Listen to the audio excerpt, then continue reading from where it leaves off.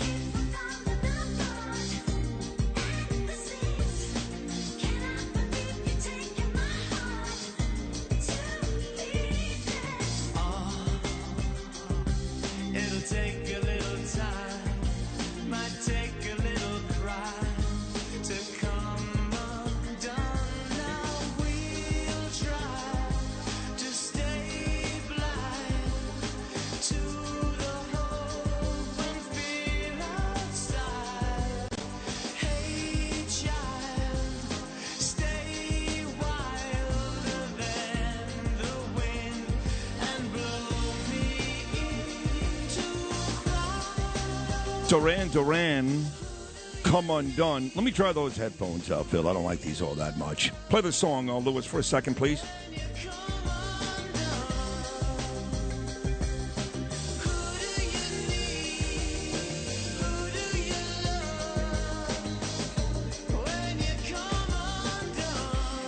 Yeah, these are better. Thank you. Thank you, Phil.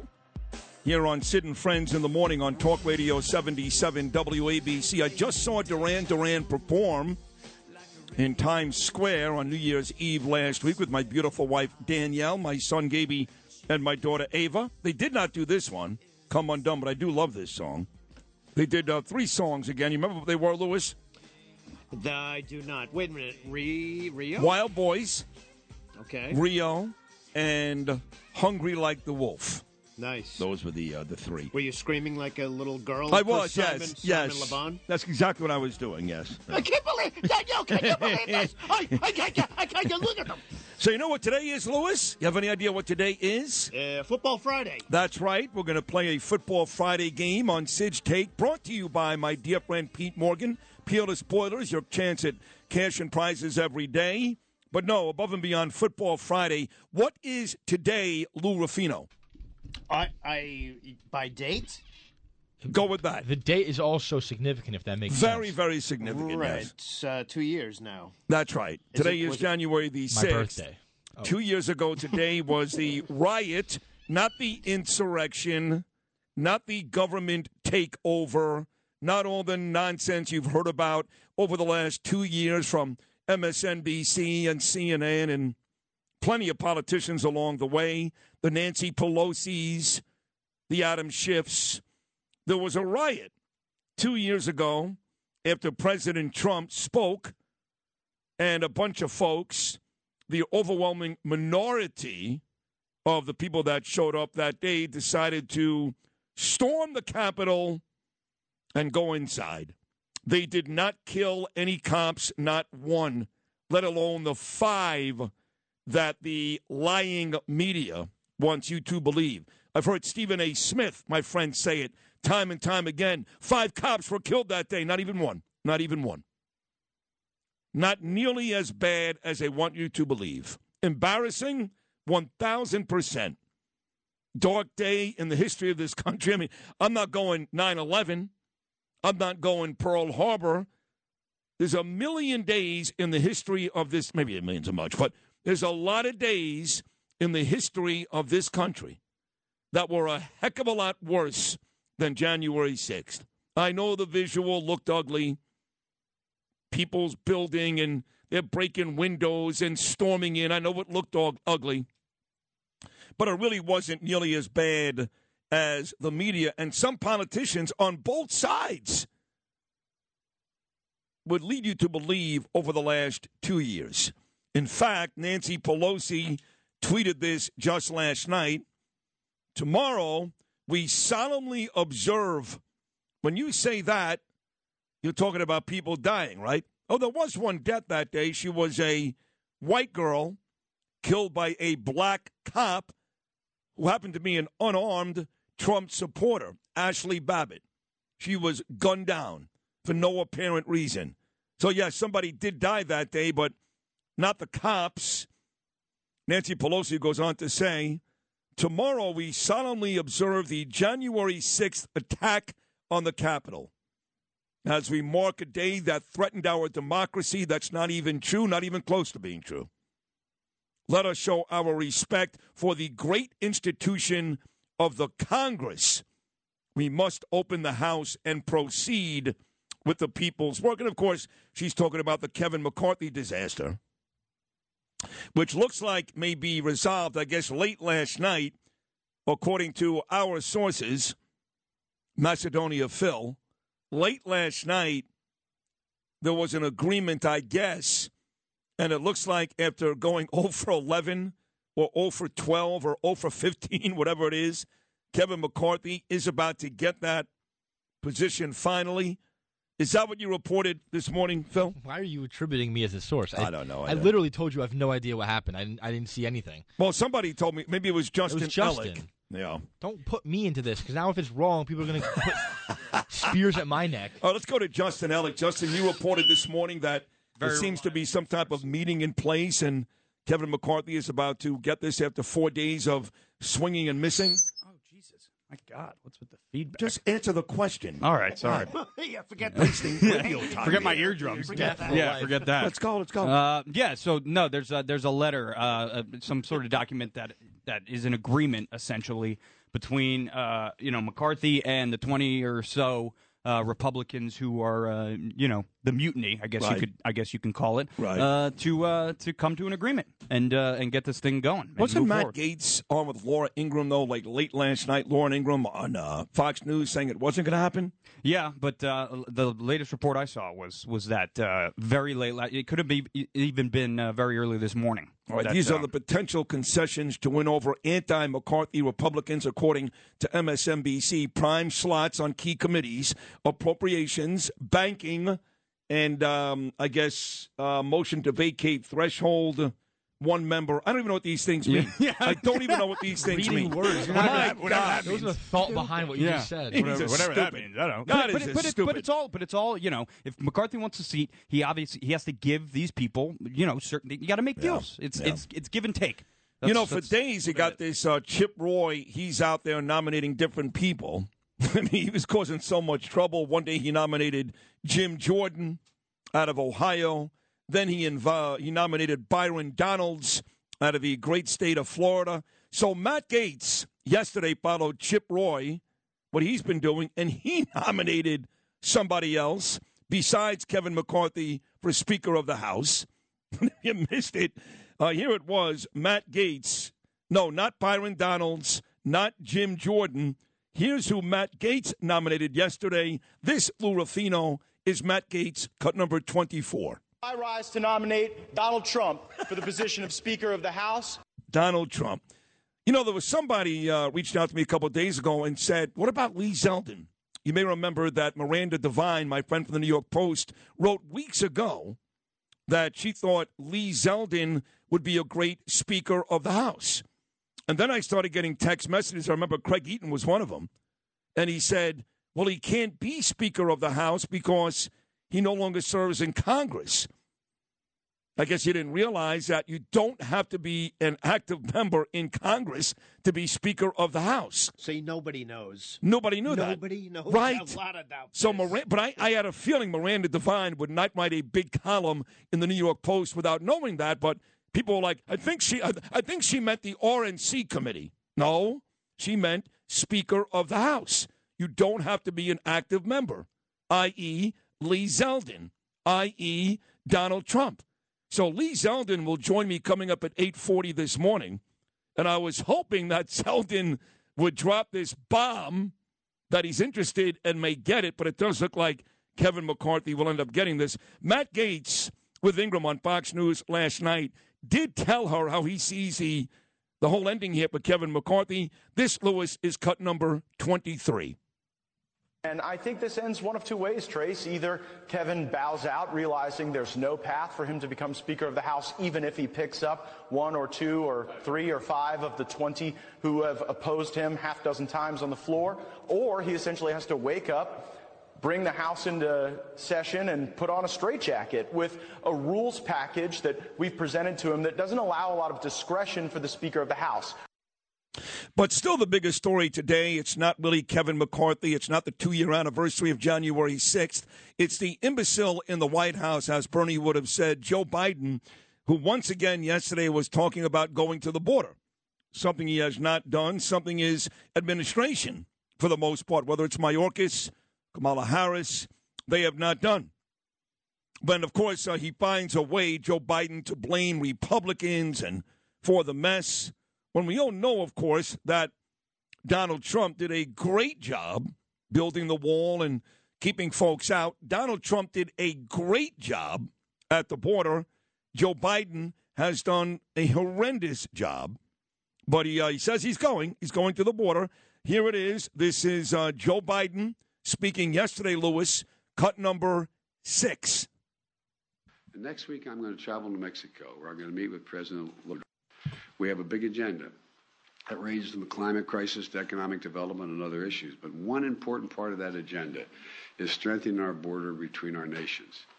And I will visit the border myself this Sunday in El Paso to assess border enforcement operations, meet with the local officials and community leaders and the folks at the border sending me what they need that they don't have, and make it public what they conclude they need they don't have, to try to convince my Republican colleagues they should do something.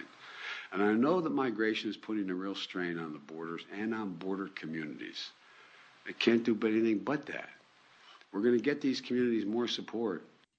Come on. Listen, he doesn't sound good at all. He sounds like he's dying. Yeah, he sounds... The age is really catching up now. I mean, geez. You can hear it. I saw that yesterday. Then he goes on and gives a whopper of all. I mean, we know that he made Kamala Harris the border czar. She hasn't even gone. She went once to Dallas, called that the border. You know what I mean? She hasn't even gone. She has no idea what's going on there. That didn't stop Joe Biden from congratulating the worst vice president in the history of this country. Yeah, she checks a lot of boxes. She's a female. She's black. She banged the mayor of San Francisco. That's got to be worth something, I understand. But the truth is, she's the worst vice president in the history of the country. But this old, feeble idiot found a way to congratulate her yesterday on the border job. Hard to believe, Lewis. Joe Biden, cut number 4. Well, President Harris led this effort. led this effort to make things better in the countries from which they are leaving. And thanks to her leadership, she's been able to generate more than $3.2 billion just makes up numbers from the private sector to create jobs and opportunities in El Salvador, Honduras, and Guatemala. Sure, you go with that. Yeah. I mean, he just makes up numbers.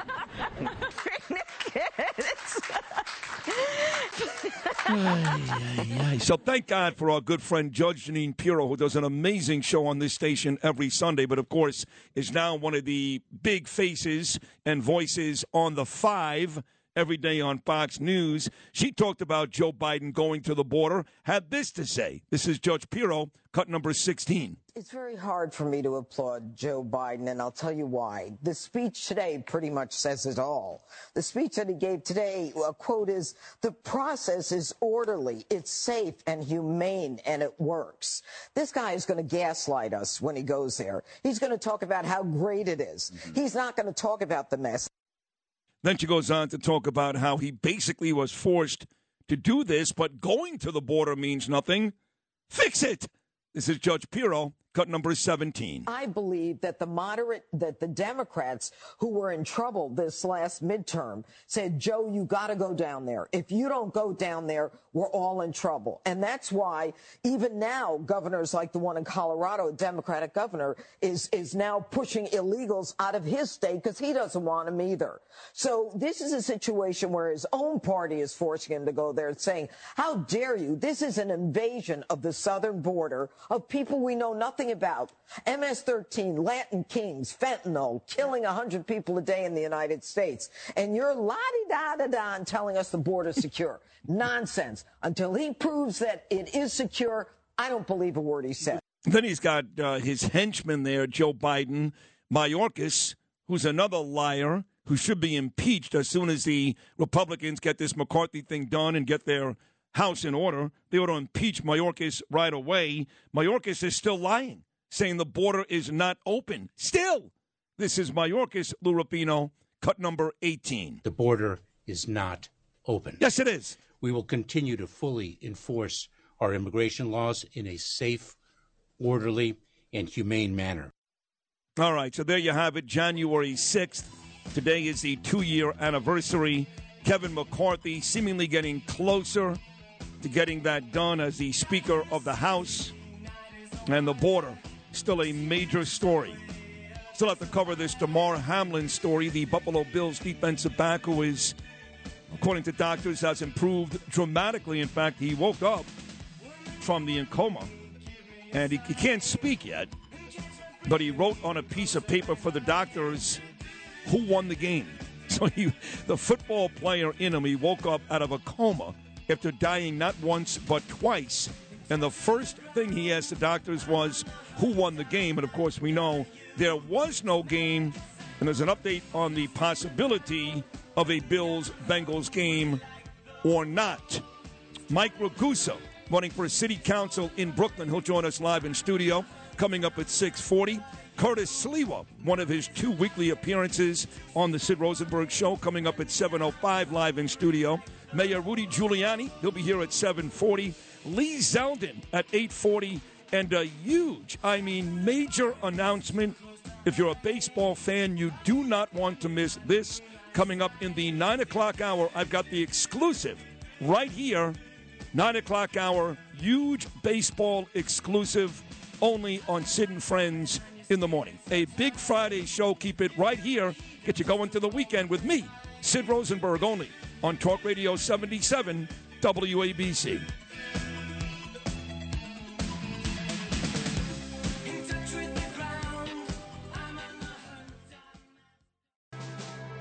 Sid and Friends in the morning. 77 WABC.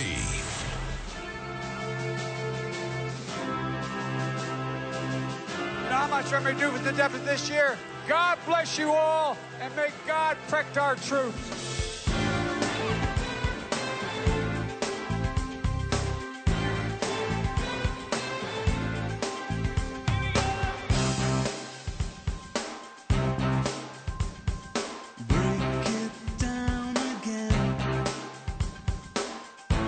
So those are my dreams, and these are my eyes.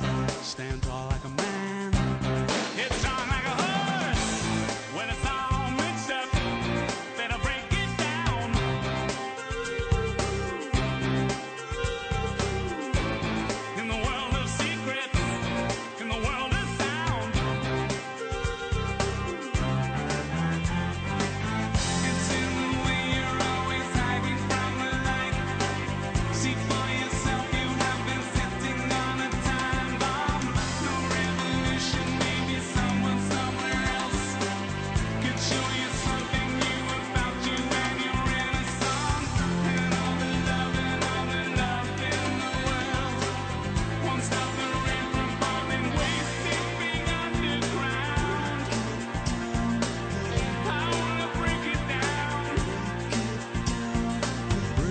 Busy show coming up. Mike Ragusa, Curtis Sliwa, possibly Joe Tacopina on the latest with the Idaho murders. Rudy Giuliani, Lee Zeldin, and a huge baseball surprise coming up in the 9 o'clock hour. So big first week back here in 2023.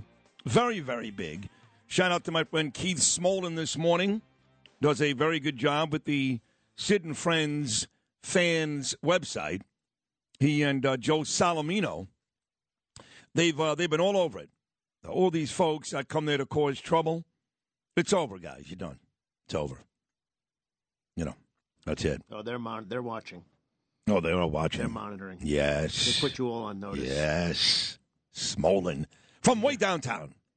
I like that guy. Hey, let's be honest, Mike. Yeah. They've got it one side and the other side, and then the third side, Smolin's right there. You know, you talk about Christopher Mad Dog Russo, and there was a story that came out yesterday that our mutual friend Michael Kay, who, of course, is most well known for being the television Yes Network voice of the New York Yankees, but as a very successful weekday afternoon program locally on ESPN New York Radio. It's the only show that gets ratings, the only one. And even though Craig Carton and Evan Roberts at The Fan have had success lately, the last couple of years, even when Mike Francesa was at The Fan, Michael Kay doing a pretty good job. But the story came out yesterday, the day before, that he is set to retire. And one of the columnists at the Post, maybe Marchand, I don't know, but they already got a short list of the possible Michael Kay replacements, and Chris Russo was the first name on that list. Makes sense. Doggy right now does a syndicated show on Sirius XM, Mad Dog Channel. When he left The Fan, our dear friend Mel Karmazin, gave Doggy a whole bunch of money and his own channel on Sirius XM, and Dog has done well there. He's got his own television show on the MLB Network, and he's on our show here about twice a month. But there were rumors a couple of weeks ago that they were going to reunite Chris Russo and Mike Francesa, the former legendary Mike and the Mad Dog combination, on the Stephen A. Smith segment on ESPN. So it makes sense. Russo back in New York. He misses local radio no matter what he says. He don't want to be talking about Brewer baseball in Milwaukee, Padre baseball in San Diego. Back in New York, ESPN, which he's on now every week with Stephen A. Smith anyway. And maybe, who knows, maybe they actually call Mike too. Could you imagine Mike and Chris up against Roberts and Carton? Going to ESPN. Oh, my God. Howard, Mike, that is like incalculable by today's standards. Now, Sid, even you would have to agree to that. Yeah. I mean, that is like how... And now I can't say about Mike. I can't talk about Mike. He will always say that, always. Because I'll get Dog on next week, and I'll say, what do you think about these rumors? And he'll say exactly what you just said. I can't speak for Mike. Can't speak for Mike. We'll but, I have a contract. That's it. Let's see how it goes, and we'll see where the chips fly on the planet. I'd like to see him do something like that. I think it would be fun to get Doggy back in New York talking local sports. Yeah, need him. Yeah, no doubt. Yeah. So keep an eye on that one. ESPN Radio, Michael Kay, and who, in fact, does replace Michael Kay. So Lee Zeldin is coming on at 8:40 this morning, and initially, when I reached out to Lee, as I said last segment, I was thinking maybe he becomes Speaker of the House, but it does look like Kevin McCarthy is very, very close to getting that done. But we'll talk to Zeldin about it anyway. Justin, sit down for a second. So the story about Damar Hamlin, the Buffalo Bills defensive back who collapsed on the field Monday night in the game against the Cincinnati Bengals, had to be resuscitated twice. I need to talk here. After suffering cardiac arrest. But the story now is that as of yesterday, he's improved dramatically. And when he woke up, he actually wrote down, because he can't speak yet, to the doctors who won the game. Now, we know there was no game. And as of yesterday, there were no plans to play the game. Justin, what's the latest with that? Yeah, so it's a bit of a mess I guess you could say. Why cancel the game? The NFL listed 3 reasons. I said the outcome would have no bearing on which teams qualified for the postseason. Qualified, yes, but again, the seeding, Right. if Buffalo beat the Bengals on Monday night, they would have gone past Kansas City as the overall number 1 seed in the AFC. That means, for folks that don't follow it closely, every playoff game would have to go through Orchard Park in Buffalo, and that is a huge home field advantage for the Buffalo Bills. Yeah, home field advantage through the playoffs is a huge advantage for any team, but especially Buffalo, given that location, 1, and then 2, their rabid fan base. And then the second reason they gave was playing the game would have altered the playoff schedule for the remaining teams, and then the third reason was not playing the game would allow all clubs to know the postseason possibilities before the start of week 18. So what comes next? Because of the canceled game, the league's owners will vote Friday. 24 of 32 are needed to approve on scenarios approved by the competition committee Thursday. So that was last night. That involved a neutral site for an AFC championship game, and that is all dependent on these week 18 outcomes. If Buffalo and Kansas City both win or tie, a Bills-Chiefs championship game will be at a neutral site. Wow. If Buffalo and Kansas City both lose and Baltimore wins or ties, a Bills-Chiefs championship game will be at a neutral site. If Buffalo and Kansas City both lose and Cincinnati wins, a Bills or Bengals versus Chiefs championship game will be at a neutral site. Now, Buffalo, the Patriots need to win this weekend to make the playoffs, and they're playing Buffalo, I believe. So if the Pats beat the Bills and Kansas City wins, then you can play the championship game at Arrowhead Stadium because at that point, nobody can catch the Chiefs. Yes. Okay. Yes. And then it says here, if Buffalo and Kansas City both win this weekend, the Chiefs will get the bye. Right. If Buffalo wins and Kansas City loses, the Bills will be the number 1 seed and get the bye, and no neutral sites would come into play. And that would be based on winning percentage, not wins, because Buffalo would still be 1 game back. Exactly. What a mess. I know. Can't It's they a just total avoid? mess. Can't they just avoid all of this and play the game? Just play the game. That's it. Total I mean, mess. and Skip Bayless, that moron who should be, I'm not saying he should be fired, but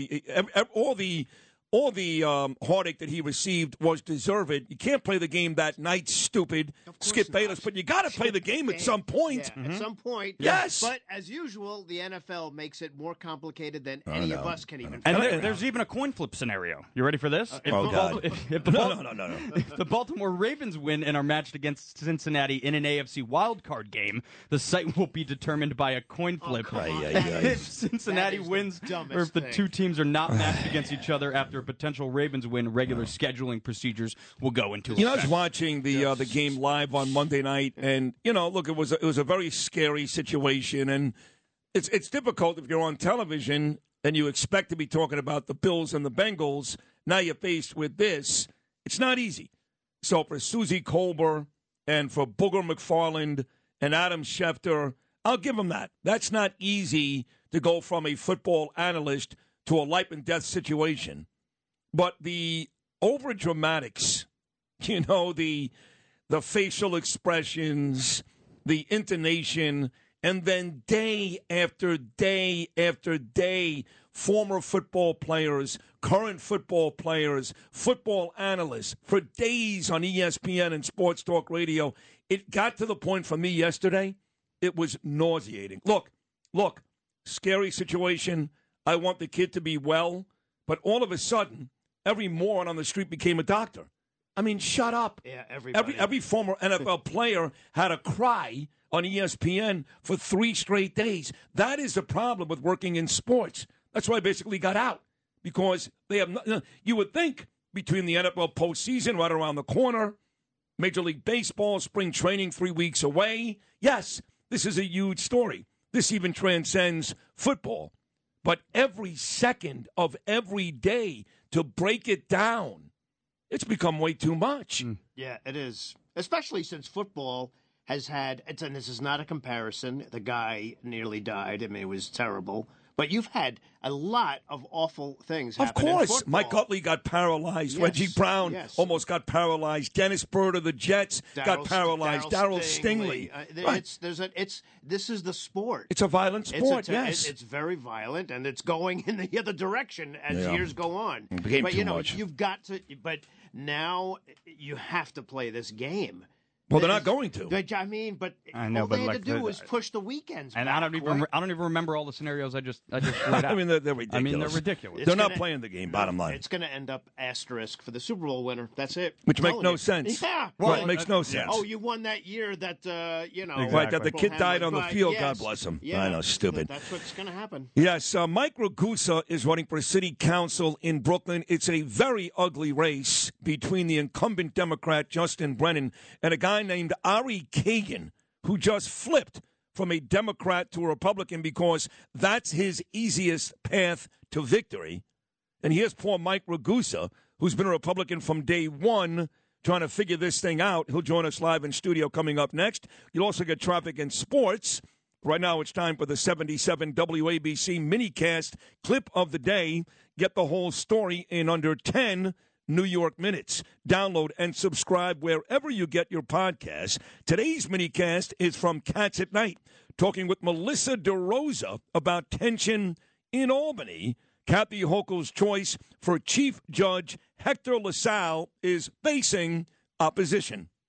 Melissa, who do you consider the major leader in the Latino community? You know, I look at people like Nydia Velázquez, who I think is very distinguished and holds a senior position within the congressional delegation. And her name was on a press release, but she's been very silent. I haven't seen them. Yes, they're scared of the left. Oh, they're scared. Exactly. That's exactly right. So maybe they'll even put their name on a press release, but they're not going to go out and die on the Hill for this. I've been hearing a lot about Lang Insurance. They sell luxury home insurance to high net worth individuals in all 50 states. Call Kevin Lang at Lang Insurance. Call 866-964-4434. He's an expert in reviewing your current coverage to save you money, leaving you with your current insurance company or moving you to a less expensive one. Kevin speaks with every new client. Your call, they quote, you save. That's 866-964-4434 or visit langins.com. This is Sid on Sports. Sponsored by Peerless Boilers on 77 WABC. It's my guy Pete Morgan, Peerless Boilers. The cold weather returning. It'll be very cold the next couple of days. Get yourself a new Peerless Boiler. Check them out, peerlessboilers.com, paviliontankless.com. They do build America's best boilers. Getting ready for the last regular season weekend of the National Football League. With all the sports, here's my guy, Justin Ellick. Well, you got it, Sidney. We can start right there real quick. We'll give you a quick rundown of what to expect this weekend. Obviously, the Bills and Bengals game, we just gave you a rundown on that. If you want to get a look at the scenarios, you can look it up for yourself. I'm not doing that again. See you at the library. Yeah, we'll see you at the library, exactly. Take notes. Make sure you take notes. But locally this weekend, the Jets, they're 2-point underdogs in Miami against the Dolphins, 1 p.m. on Sunday. And the Giants, they are 14-point underdogs in Philadelphia against the Eagles at 4:25 p.m. Eagles need to win that game to get the 1 seed in the NFC. And now over to local action here last night on the ice. That's where we were pretty much exclusively last night. The Rangers beat the Canadiens in Montreal by a score of 4-1 to win their third straight and improve to 11-2-1 in their past 14 games.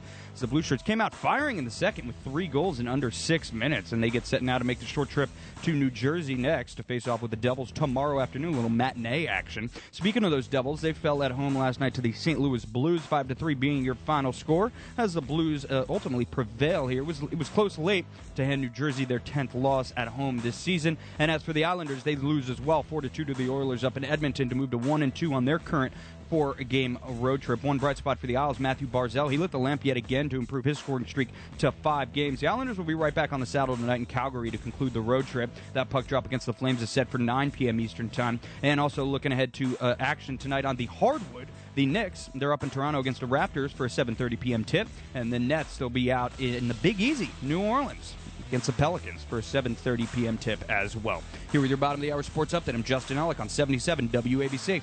This is Sid and Friends in the Morning. Entertaining and informative. Oh, you're my best friend. 77 WABC. No sleep till.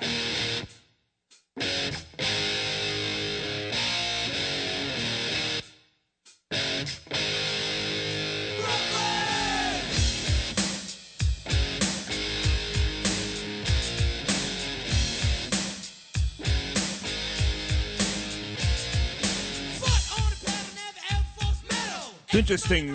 Rita Cosby there talked about Lee Zeldin as a potential candidate for Speaker of the House, even though it looks like late last night an agreement may be in place for Kevin McCarthy to finally get that. Either way, we'll talk to Lee Zeldin on this show, and that may come up at 8:40 this morning.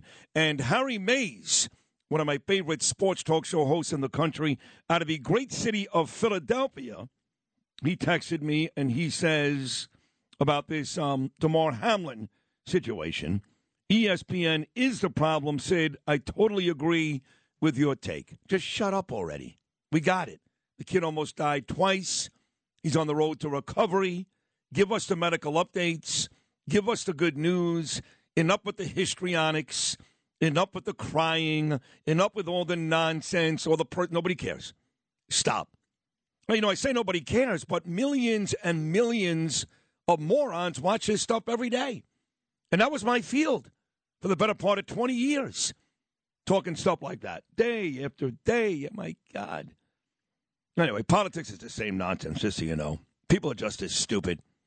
I always thought the sports listeners are stupid, but I got to tell you, dealing with these people on the internet, because I'm friendly with the mayor, the political fans are as stupid, if not dumber, than sports fans. I mean that. They get these biases and prejudices, and they think they know everything. They have zero ability to open up, be broader about their opinions and knowledge. One way, baby. One-way street. I can't stand that. I've never liked that. Used to argue with Bernie about that, to be completely honest. Open your eyes. Take a look around. There's a periphery that's not straight ahead. It ain't going to kill you. This next guest of mine has become a good friend. He's a Brooklyn kid. I love that. Believe he's making his third in-studio appearance already. He's running for city council in Brooklyn up against Justin Brennan. He's no good. And this flip-flop artist, Ari Kagan, who recently went from a Democrat to a Republican because that's the easier path to victory. He couldn't care less about the issues in Brooklyn or anywhere else. Ragusa is actually a Brooklyn kid. He actually cares. And he's got a big event coming up on Sunday night in Bay Ridge. Here he is, Mike Ragusa. Good morning, Michael. Sid, how are you? Well, you I'm forgot good. to mention you're the guest of honor on Sunday. I am the guest of honor, but that's if I show up. That's right. obvious. That's always in doubt. My life has been. My house is ruined. I'm actually living in the city right now. I'm sorry about that. Yes, thank you. So I don't even know what's going to happen. But believe me when I tell you, because I love you and Lauren Conlon. Right. Who doesn't love Lauren Conlon? You have to love her. You have to love her. Yeah. I intend to be there, but either way, tell me about this big event on Sunday night. So Sunday we're having 5:30 at Ponte Vecchio in Bay Ridge. Everyone loves Ponte Vecchio. I love Ponte Vecchio. You've been there many times. Robbie Saban loves it there. Yeah, Ponte Vecchio is the best. So we're gonna have a little nice 2-hour shindig there. We're trying to entice people to donate $80 to my campaign because why $80? Well, because that's just a number we thought would be feasible for It's not too much. It's not too little. But we have matching funds coming up. And, for people who don't know about the Campaign Finance Board, matching funds is 8-1. So let's say Sid lives in my district and he donates $10. That's actually an $80 donation, but you only pay $10. That's Gotcha. pretty much what I can say. Yeah. What are you looking to raise in all? Is there a number you've got in mind? You don't want to talk about it? No, it's not. I don't want to talk about it. It's just it's the cap is $350K. Right. That's with matching. So, I mean, it could it's just not be going to up to happen, that. bro. No, of course forget not. about it. It's never going to happen. No. Yeah. There's no, no, I'm not Unless looking you to ask happen. Audie Idala to write a check or something. There's a lot of wealthy people in Bay I'll Ridge. actually be on Audie's show tonight. Danny Fagliano's father. I think he actually passed away, Frank. But you're going to be on the show tonight? I am, yeah. It's 6:45. I think so. That's what I was told. He works on the competition, of course. Yeah. AM 970. Yeah. Don't even mention it again or you'll be fired. I won't be allowed No, back I love in here. Arthur. You know I love Arthur. He's my attorney and my friend, and he's actually a pretty good radio talent, too, on top of all of that. And he's a Bay Ridge guy, so he could help you. So tell me the latest about this race. I went to see my good buddy Anthony, because I buy my clothing, including this beautiful jacket. Lovely. Thank you. At the Garage, right, which is in Brooklyn. Right. And on the way to Anthony's place a couple of weeks ago, me and my buddy Tommy, we passed Ari Kagan's office. It's like right there. Yeah. Right? No, it's so funny because remember when I was here last time, I told you there might be a guy named Ari Kagan running against Justin? Yes. Literally the next, I would say Monday, You know, he's a fugazi, right? He has pictures of him and Justin Brennan. He's been endorsed by Chuck Schumer. He has the same leftist policies as Justin Brennan. He just basically, his district got erased in the redistricting, and now he knows no one can win a primary against Justin Brennan. I'll give him that as a Democrat. He's got social media on lock. He has a cult. You're not beating him as a Democrat in a primary. Good luck. So, Ari Kagan, he's like, oh, I'm just going to run as a Republican and pretend no one remembered that I was a Democrat. Right. How does that work? I don't know. I mean, my own cousin, Norm Coleman, was a Democrat for most of his political career. Right. He was mayor of St. Paul, Minnesota for 8 years. He was a Democrat. And then I guess he changed his philosophies. Maybe he figured out it's an easier way to win. Let's not forget, for 66 years, Donald Trump was a Democrat. Right. Then he said, hey, I can beat Hillary Clinton. Now I'm going to be, pro-life instead of pro-choice. So these guys do stuff like that all the time. It's an easier path to victory. Right. Well, so when he came, I went to the Brooklyn GOP party, Christmas party. He came. Nobody spoke to him. He was like the ugly duckling there. He's talking about Ari Kagan. Ari Kagan, yeah. He came. I don't know why. Ina Vernikov tried to announce him as the new Republican. Yeah, I know, People weren't having it. And I have nothing against Ina, Yeah. I like Ina, actually. You want to support him? Joe Borelli, you want to support him? No problem. Yeah. But if the Republican Party is a true Republican Party and you're going to endorse Ari Kagan, just blow up the whole party. You may as well. Just blow it up. Yeah. Stick around for a couple of minutes. We're going to take a short break and come back with you. I've actually reached out, you know this, to Joe Borelli. I heard. Yes, Ina Vernikov, and I said, stop with the Kagan nonsense. I know, forget it. Endorsed my buddy Mike Ragusa, and they said, it's still early. We have not made an official endorsement yet, so you may still get those types of folks. We'll see. Mike Ragusa running for city council in Brooklyn. He's going to stick around. More of me, Sid Rosenberg, only right here on Talk Radio 77 WABC.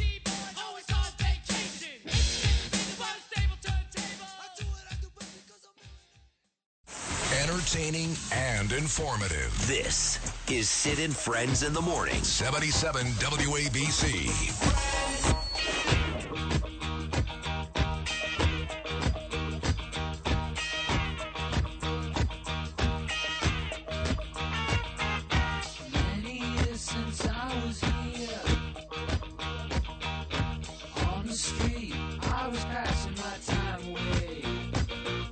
Curtis Lee, we're coming up next. We'll talk to Joe Tacopina, Rudy Giuliani, Lee Zeldin, and a major surprise coming up in the 9 o'clock hour. If you're a baseball fan and a local baseball fan, you're going to want to stay tuned. You're a baseball fan, right? I'm a baseball fan. Well, I'm a hockey guy, but my dad's been a lifelong Met fan. But you're a hockey Ranger fan or an Islander fan? Yeah. There's no other team in New York, just the Rangers. Lou's a big Islander fan. He'll get mad. And Joe Nolan, my traffic guy's a big Devils fan. But Brooklyn is mostly Rangers. Most of New York, the 5 boroughs, is all Rangers. Even Long Island is mostly you're Rangers. Right about that. I'm a diehard Ranger fan, too, so I'm right with it. In fact, I was there 2 nights ago. I root for the Yankees, too. Like, obviously, the Mets never make the World Series, but when the Yankees do, because I'm a New York guy. You're a New York guy. Exactly. So what is, so now that you're running against Ari Kagan in the primary, has there been any conversation? Has he reached out to you? Has he said, listen, it's you and I, but anything like that? No. So I got a message from Mr. Ari Kagan. If you're listening, you're probably not listening, but I received a New Year's gift from a friend of mine. He's trying to get dirt on my EMS career, but there is no dirt. So let me read my achievements when I was an FDNY EMT, Ari Kagan. Write it down. I have copies for you. So let's see. July 2016, CPR save. 12/2016, letter of recognition from Chief Booth, former Chief Booth of EMS. 12/2017, another letter of recognition from former Chief Booth. 9/2019, unit of the month for single-handedly commanding a whole medical branch at a fire in the financial district of Manhattan. Wow. So you want to find dirt on me. There it is. I was going to say they could have used you on the football field Monday night, but the truth is they didn't need you because the Buffalo Bills guys did such an amazing job, and the reason why DeMar Hamlin is alive today is more about them than the hospital in Cincinnati. Right. But you watched that whole thing unfold. What were you thinking? So, there's things that I've seen that happen before. Like, so in Little League, when a kid takes a line drive to the chest, it throws off people's arrhythmia in their hearts. And they've died from that. We've seen little kids die on baseball fields, lacrosse fields, on Long Island specifically a lot. Right, yeah. And, the medical team did an excellent job. shocking the player immediately. If you didn't, he might have had some brain damage. But from what I'm understanding, that he's pulling through, and we might see him on the field. I mean, not this year, obviously, but he might return to football, which is great. I think he will. He's 24 years old. It's not if he was 35 and he played 10 years, suffered this injury, he'd be done. It's not like he's primed to be an announcer or he's going to do something else. No. He's in his second year out of college. Right. And this was a one-time fluke thing. If there's no real significant damage, I think Hamlin comes back and plays. I agree with you. So last time you were here, forget about Ari Kagan for a second, you and Brennan we're going through some very serious stuff. You said something about his house. Right. And he got all furious. There was a nasty back and forth. So are you now more worried about Brennan or Ari Kagan because that's your first battle in the primary? Let me correct you. I don't worry about anybody. Okay, I'm not worried all about right, tough guy. I'm not even, there he I'm is. not Look at him. about being tough. Calm, I'm just Mr. saying. 3rd Avenue. I'm Brooklyn. I'm Bay not Ridge. worried about Justin Brennan. What pisses me off about Justin Brennan, actually, I'm going to defend Ari Kagan here for 1 second. They had a free ice skate at Abe Stock in Coney Island, right? I've skated there many times. Me too. I played hockey there, whatever. So did Joe Tacopina. There you go. So Ari Kagan put this all together with other, politicians in his district. Justin Brennan had the balls to Photoshop his face over Ari Kagan's and change his name on the flyer. That's funny. And put it out there and say it was his idea. Sid, you're laughing, right? Come on. Then wait, I confronted Justin on this on one of these Facebook groups that his cult runs. Yeah. I said, Justin, why are you telling people you did this when this is the original flyer? Oh, Abe Stark told me to put my name on it. Dude, Abe Stark would never tell you to change a politician's name. Like, are you kidding me?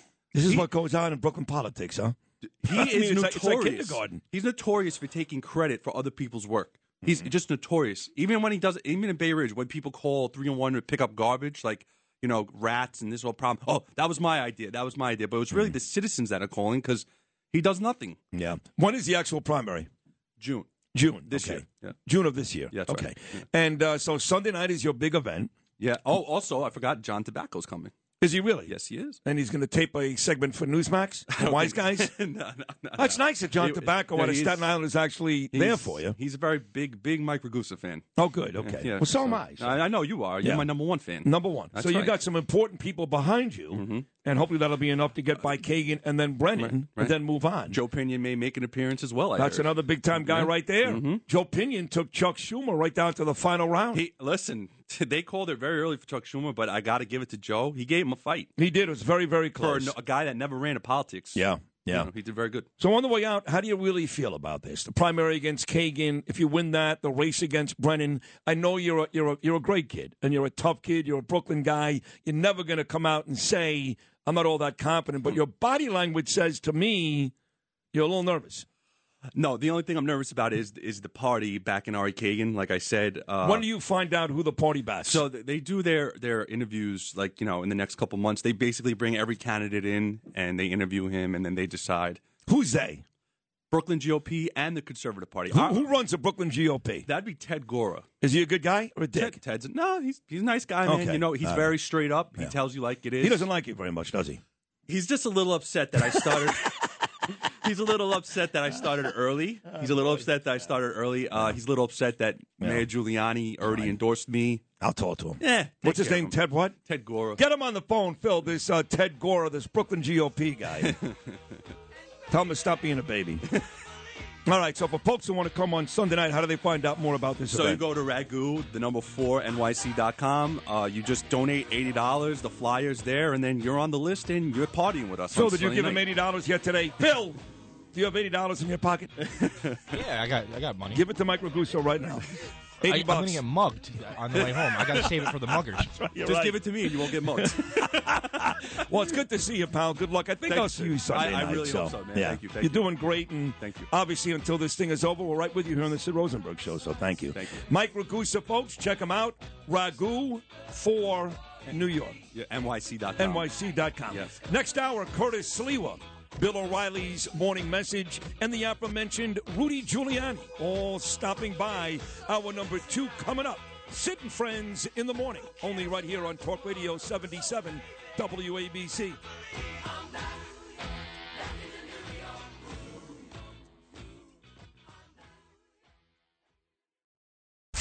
This is Sid and Friends in the morning.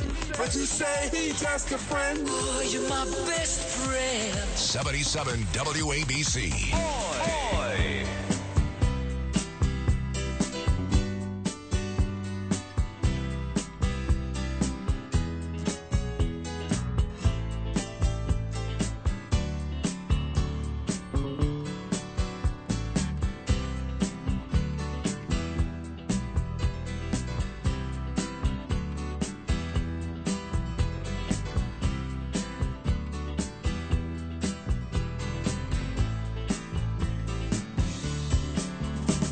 On a morning from a Bogart movie, in a country where they turn back time, you go strolling through the crowd like Peter Lorre contemplating a crime. She comes out of the sun in a silk dress, running like a watercolor in the rain. Don't bother asking for explanation, she'll just tell you that she came in the year of the cat. The Year of the Cat. This goes out to my next guest who's on this show twice a week because he's great. That's Curtis Sliwa, who has this ridiculous obsession. His beautiful wife, Nancy, with these horrible cats, which is like the worst animal God ever created, this backstabbing creature. I can't even look at a cat in the face. I can't stand him. But I do love Curtis, and he's here again on this Friday morning. And before we were talking about your feral cats and rats and how you think you're getting underneath Eric Adams' skin, but you're not. We'll get to that. The race in Queens, the Sullivan family, you know, I'm very close with. They really love you, too. They really do. And you've been out there for those people for a long time. And Tom Sullivan ran for assembly, and he won. The night of the election, he was up over 300 votes, won with over 98% of the precincts in. With no explanation, they just stopped counting. And then for weeks and weeks and lawsuit after lawsuit, they kept finding votes for Stacey Amato. And finally, a couple of days ago, they said she won by 15 votes. Now, we know Donald Trump has been screaming rigged election. I think there was some fugazi going on, but there's no proof that he lost the election because it was rigged. There's none. But wait a second. You call the assemblywoman, what name did you call her by? A wretched wench. Yeah, but you called her Amato, right? Amato. She's a fifer. Oh, that's right. She's a fifer. But in the end, she stole this election. Is there any doubt about it, Curtis? Oh, her mother stole it. I'll tell you why. Audrey Pfeiffer, the grande dame of the crooked Queens Democratic machine. She's 80 years old. She's like Biden, you know. She can't find a way. She doesn't know the difference any longer between the Rockaways and Far Rockaway. But she's the county clerk. So what happened was there were 89 disputed ballots. These were absentee ballots that came in. And what do you mean they came in? When did they find these ballots? No, the ballots came in normally. Normally, okay. Right, and both Republicans and Democrats looked at it. And they said they were incorrect, right? They weren't signed correctly. Both agreed that they were not a legal vote. Right. Wrong addresses, stuff like that, right, Curtis? Just not sealed, the whole 9 yards. Right. Fugazi ballots. So all of a sudden, instead of accepting defeat and realizing that the monarchy was over, you know, Audrey Pfeiffer hands off the baton to her daughter, and the lineage continues. Instead of just acceding to the fact that Tom Sullivan, honorable man who had already run against Joe Adabo, whose father was a congressman, ran a great race. Every Democrat will tell you out in Queens County, there is no better man in politics. Honorable, he never backstabs you, totally upfront and honest. And yet, they took his legs out from under him. Now, here, so you have Audrey Pfeiffer, she's the county clerk. She says, we're going to court. Now, wait a second, lady, you need to recuse yourself because you're in charge of all the judges, the state Supreme Court judges in Queens. They pick a judge, the judge goes, oh, no, I'll take a look at these ballots. Of course. And by the way, you're talking about the mom, but wasn't Stacey Pfeiffer's father, who I think has since passed, wasn't he a judge? That may well have been. He was a judge, yes. Her present father, we'll call him stepfather, is the lobbyist for the state Supreme Court officers. The guys, It's incestuous. Oh, my God. So here's the judge. He goes, no, I'm going to allow these ballots. I'm going to give each side an opportunity to go back and cure the ballots. That means find the people and get them to fix the ballot. Now, you know, somebody shows up, right? Gregory Meeks, the crooked congressman out there. Hey, how'd you like $1,000? How'd you like a free trip to Qatar right now that the World Cup is over? And they bought these things. It was so blatantly obvious. And Tom Sullivan, to this day, never complained. Never complains. You know, he put out a couple of Facebook videos, Curtis. I'm sure you saw them. Yes. Instagram videos. But he said, look, we're going to keep fighting. The fight is not over. But unlike me, he never name-called her. Never complained. Once again, a guy that served in Kuwait, Afghanistan, and Iraq. A guy that literally dragged bodies out of the burning buildings on 9/11. He saved lives. That's all. He's a great father. I see his son all the time who plays rugby at Alabama at the gym, and his wife is lovely. He never complained, to your point, and even now, clearly stolen the election. Clearly. He walks off like a man. Like a man. By the way, you notice side by side with Lester Chang how they tortured that veteran. But I think he's still going to win, Chang, right? Possibly. But remember, they did an inquisition. 3 hours cross-examining him about everything. They used this hitman, Stanley the Slime Schlein from the Bronx, and they cast aspersions against him. Remember, his opponent, a guy named Abate Jr., had been in office for 36 years, right? A poster child for term limits. And then a 9/11 commemoration. So naturally, Lester shows up in his naval white. And Peter Abate, in front of the whole crowd, goes, "Hey, Lester, think it's kind of early to show up in your Halloween costume?" He didn't say that. Yes, he did. No, he did. He said it. Everybody Let me heard tell you it. something. Right then and there, he should have been disqualified. Oh, my God, a traitor. Shanda. Now, notice how they tried to unseat him. First Asian American ever elected into office, state office. Yeah. And we've been battling for him every step. I think he's going to hold on, though. But I just had Mike Ragusa in studio. Are you keeping a close eye on this Brooklyn council race for Justin Brennan and those folks? Of course. What do you Brooklyn voted for me. South Brooklyn voted for me. So what are your thoughts on that race? You let the process play out. You get in there. It's just like I went in there with Mateo. By the way, whatever happened to your friend, Fernando Mateo? I crushed that Wait a second. person My in friend, he was furious with me. Oh, what do you mean because furious? The last week of the campaign, this WABC became Fernando Mateo. Well, that's because he bitched and complained, and our bosses actually suckumbed. I didn't want to do that. It didn't matter, right? But I crushed him. Right, and the truth is that Bernard was like, well, I kind of like him. He was the taxi czar. I never did that. I was the guy that stuck by you, and Mateo got a little angry. He got a little angry. And now, where is he? He's a pisher. He's a schmencher. Yeah, but wait a second. He's having dinner every week Okay. with your very dear friend, Eric Adams, But swagger man with no plan. But I can say this. Yes. Fernando Mateo, to this day, is butthurt and upset with you because you kicked his ass. Very similar to how you act every day on this station when it comes to the mayor. Oh, how dare because you are clearly embarrassed and butthurt How dare the way you. Eric Adams kicked your ass. How dare you? I just reached out in a spirit of bipartisanship. The mumbling and stumbling President Joe Biden was in West Virginia. Tried it a second time yesterday. Remember? Last time, the inauguration. Bipartisanship, we need to come together, kumbaya.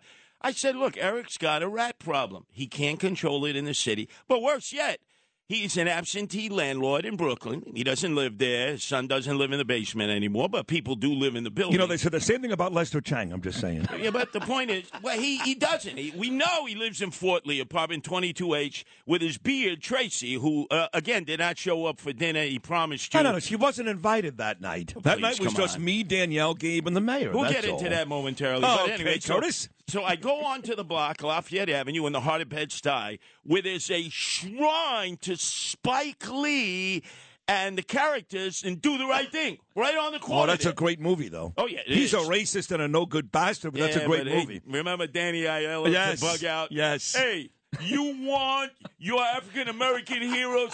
Get your own pizzeria. Right now it's Italians, huh?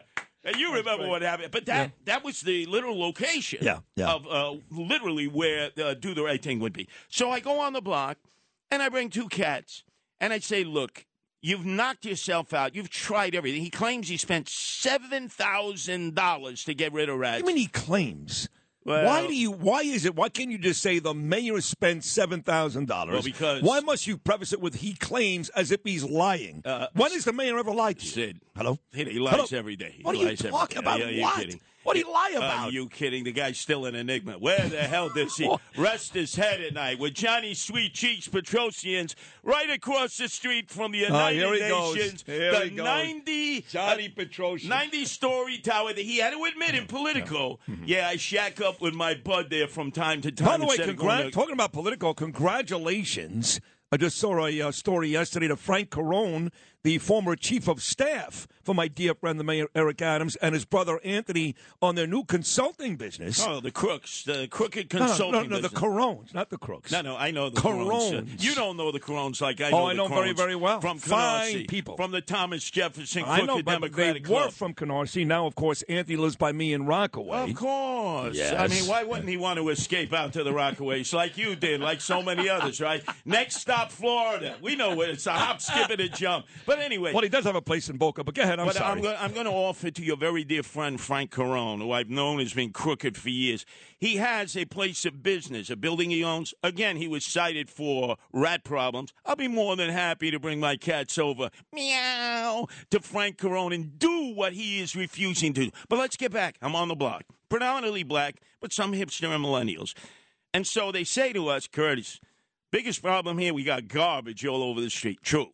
Garbage all over the street. Worse than the rats is the garbage. Oh, absolutely. And they attract the rats. So I said, where's Sanitation Commissioner Tish? You know, past the Grey Poupon Tish, who comes from the family where she asked Jeeves to pick up paper on the floor when she was growing up. Wait a second, is that the same family that owns the Giants? Yes. And the hospitals? Okay. Yeah, right. yeah. Oh, you talk to the men and women of the sanitation department, they say, this person, what does she know about sanitation? Anyway, they said, we've been calling sanitation department. They won't come.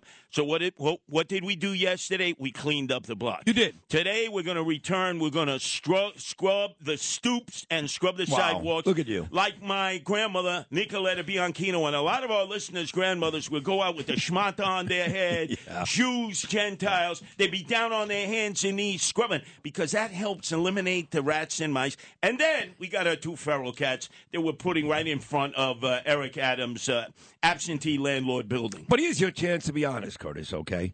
This whole rat czar thing, while you are doing the mayor and the city a favor, I mean, it's kind of become a little bit of a cartoon, but you really are doing the mayor and a city a favor on a serious note. But all this for you is about getting one thing, which I think you'd be great at. I am here right now saying you'd be great at it and endorsing you. All this is about Curtis Sliwa making his way towards the commissioner of the New York Police Department. That would be great, but I got to climb the scale first. Okay, I got to make my bones. But isn't that your goal? I mean, you don't think Sewell does a very good job. Sewell, where is she? She's missing in action. She won't even move into the city after a year. I understand. So you really think you'd be a great NYPD commissioner? Why? Without a doubt. But I've why? lived in the subways what have you and done? streets. Oh, that's true, yeah. Unarmed. I've done things that she could ever dream of doing. By the way, where is she? Hey, Sewell, where are you? I just saw her a couple nights ago. She was at a big event. Yeah, I'm sure. Giving placards out, cutting ribbons. Real good job. Let me tell you how I climb the ladder. First, I start as rat czar because at this rate, the way Eric Adams, he says, I'm afraid of the rats. I'm intimidated every day. I see the rats and I can't function. I'm going to do him a solid because at this rate, we're going to end up with a black plague, a bubonic plague, because when Pope Gregory, now everybody's there for the wake of the Pope. Pope Benedict died. Right, but Pope Gregory years ago issued an edict. Kill all the cats. Oh. He hated cats just like you. I hate cats, yes. Kill and all you know of what them. happened? I love John Catsimatidis, but I hate the animal. He killed all the cats. He had all the cats killed. And they ended up with the Black Plague, the bubonic plague, because there was nobody there to take care of the rats. Is that right? Yes. We so need he's cats. going to bring back a black and a bubonic plague. Come on, Sid. You're a genius. You are a genius. No. How do you do it? How do you do it? I got to get to work. I'm not there. Hey, Club Zero Bond and night, $5,000 customized suits, and then hanging out with Sweet Cheeks, Johnny Petrosians. Why don't you ask him? Why do you go into the 90-story Trump Tower across from the United Nations every night? Eric Adams, you have Gracie Mansion. Yeah.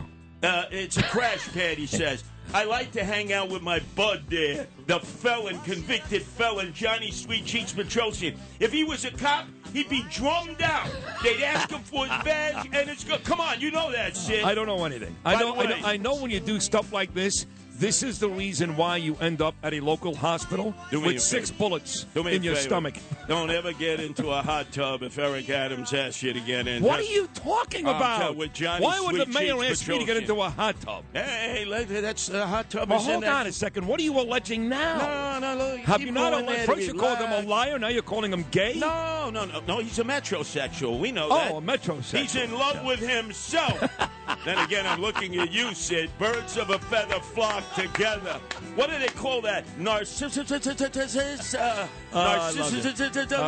We got to go. 12:15, folks. Don't get into the hot tub with Eric Adams and Sweet Cheeks Johnny Petrosians. You get this 12:15 every weekday afternoon. He really is spectacular all weekend long, coming up with my dear friend, the very entertaining Hall of Famer, and believe me when I tell you, the soon-to-be Commissioner of the NYPD. Meow. And now the rat czar, Meow. Curtis Sliwa. And he can't welch on that. He said I was the rat czar. No, you got it. He can't welch on that. He won't Sid. welch, I promise. You got it. That's your gig. Craig Eaton, Joe Tacopina, Rudy Giuliani, and the Bill O'Reilly Morning Message, all coming up this hour. Keep it right here. That's great, Curtis. Great job.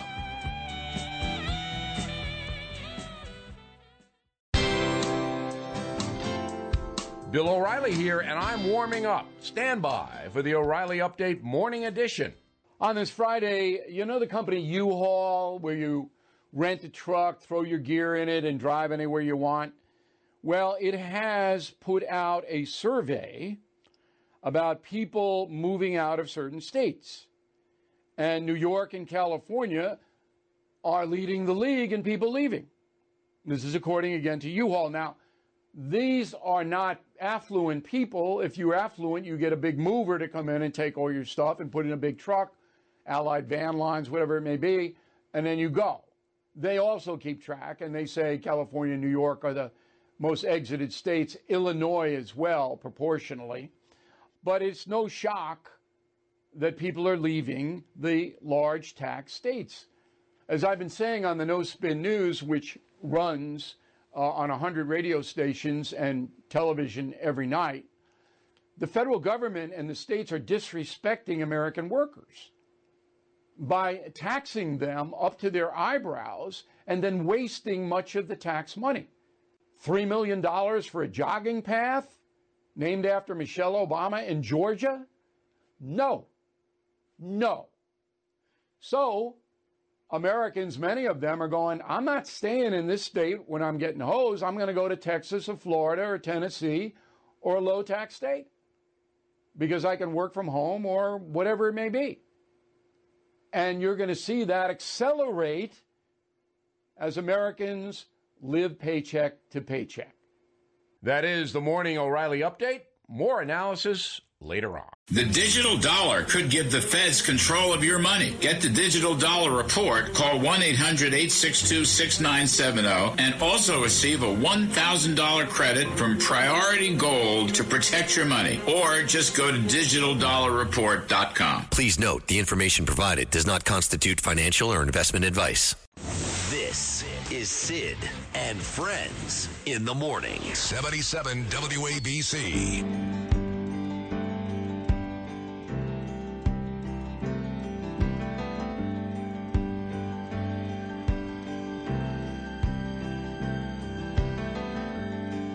When the sun came up this morning and she smiled her smile for me, I felt it for the first time. Something deep inside of me. So you can take your midnight rambling, boy, and you can keep your winding roads. She's living inside my heart now. Living inside. From the great movie About Last Night, this scene, never forget it. Naked and young Demi Moore walks into the kitchen with the moonlight, and Rob Lowe follows her in. And this song comes on, Bob Seger, and then all hell breaks loose and they break up. Just to make up at the very end about last night. 7:27 on your Friday morning. Been a great show already. Mike Ragusa, running for city council in Brooklyn, was live in studio. Curtis Sliwa, who's just amazing on this show twice a week. He's great. He really is great.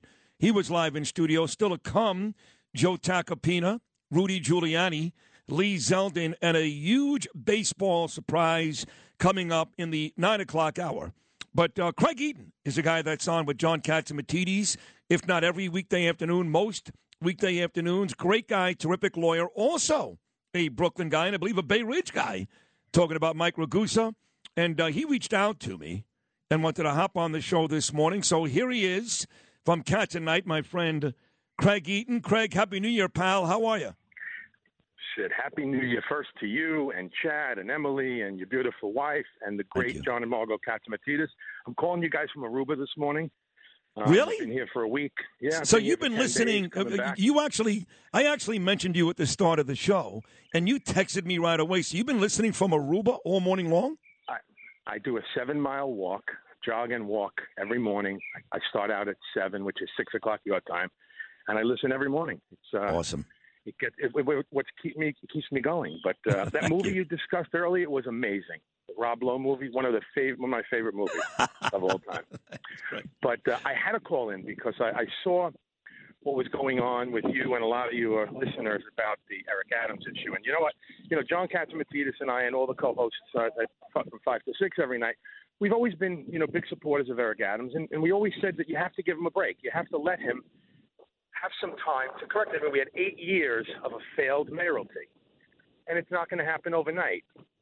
But let me stop you for a second. I'm glad you said that because the amount of morons, and they're morons, who go on my social media and call him a failed mayor when he has served at this point 25%, one out of... Now, listen, if things are exactly the same next year, 2 years... Exactly. Yeah. But you want to know something? If things are exactly the same 2 years from now, then go out and vote. Tell all the people that are screaming and yelling at you, did you vote in the election? Because, 23% of the people in the city of New York came out to vote in the last election in 2020. Only 23%, which means 77% of people sat home on election day. And those 77 people are the ones that are complaining. So, you know what? Look. I know Eric. I was the chairman of Community Board 10 in Brooklyn. I was the Republican chairman. I worked with him for many, many years. Look, no one's perfect, but he works 24/7. You have to go out and eat. You have to go out and enjoy yourself. You have to have some enjoyment in life, but he works hard. But you know what? It's still 1 year. And you know what? I think you supporting him and everyone else supporting him, he's our mayor. We have to stop the vitriol against Republicans versus Democrats, Democrats versus Republicans. We're all New York City residents, and that's the most important. I mean, and this is what my listeners should know better, is I don't agree with that. I don't support everybody. I despise the governor. There will never come a day when I invite Kathy Hochul on this program. I despise her. I agree. And I hate the president, too. But with Eric Adams, if you're really paying attention, he does want to improve things. He does have a lot of Republican views as well as Democrat views, and I want this city to thrive. So I'm not willing to give every Democrat the benefit of the doubt. I hate him, but Eric Adams is different. I agree with you. I just wanted to touch on the Ragusa thing for a second. I mean, Mike is a great candidate. He really is a great candidate. The whole thing with Ari Kagan is, just like we need to close our borders in the United States, the Brooklyn GOP needs to close its borders to Democrats running on their line, renting their line, and just crossing over so that they can avoid a primary with another Democrat. Alec Brooke-Krasny, nice guy. I know Alec a long, long time. That's what he did. He didn't want to face a primary, became a Republican, ran on the Republican line and won, which is good. We have another Republican in the state assembly. But Ari Kagan is doing the same thing now. We have to run our own people. We need to build a farm team. When I was the chairman for 10 years, we had young people that used to run all the time. We don't have that anymore. We just take the easy way out, and it's got to stop. Oh, I couldn't agree more. Well said. And that's why I continue to endorse Mike Ragusa. Have no interest in Ari Kagan. Certainly don't like Justin Brennan. But you're right. You got to build a farm team. Look, all those great teams that won World Series for Joe Torre, and they got a lot of good players along the way, from Tino Martinez to Roger Clemens. But it all started with Bernie Williams, Derek Jeter, Andy Pettit, and Mariano Rivera. Homegrown kids. Politics, to your point, Craig Eaton, works exactly the same way. God bless you, Sid, for all that you do. God bless your family. Have a happy and healthy New Year, my friend. Thank you. Thank you for calling in. That's Craig Eaton, folks. That's a very, very smart guy. Does a great job alongside John Catsimatidis. Weekday afternoons on Cats at Night. He's a great lawyer, too. Great lawyer. And he's a Brooklyn guy, a Bay Ridge guy, so we love Craig Eaton. Craig, thank you for that. The guy's an expert on everything. No matter what we do, all of a sudden, y'all say, okay, let me find someone to critique Eric Adams. You talk to everybody, and everybody says, no, we think Eric did the right thing. Oh.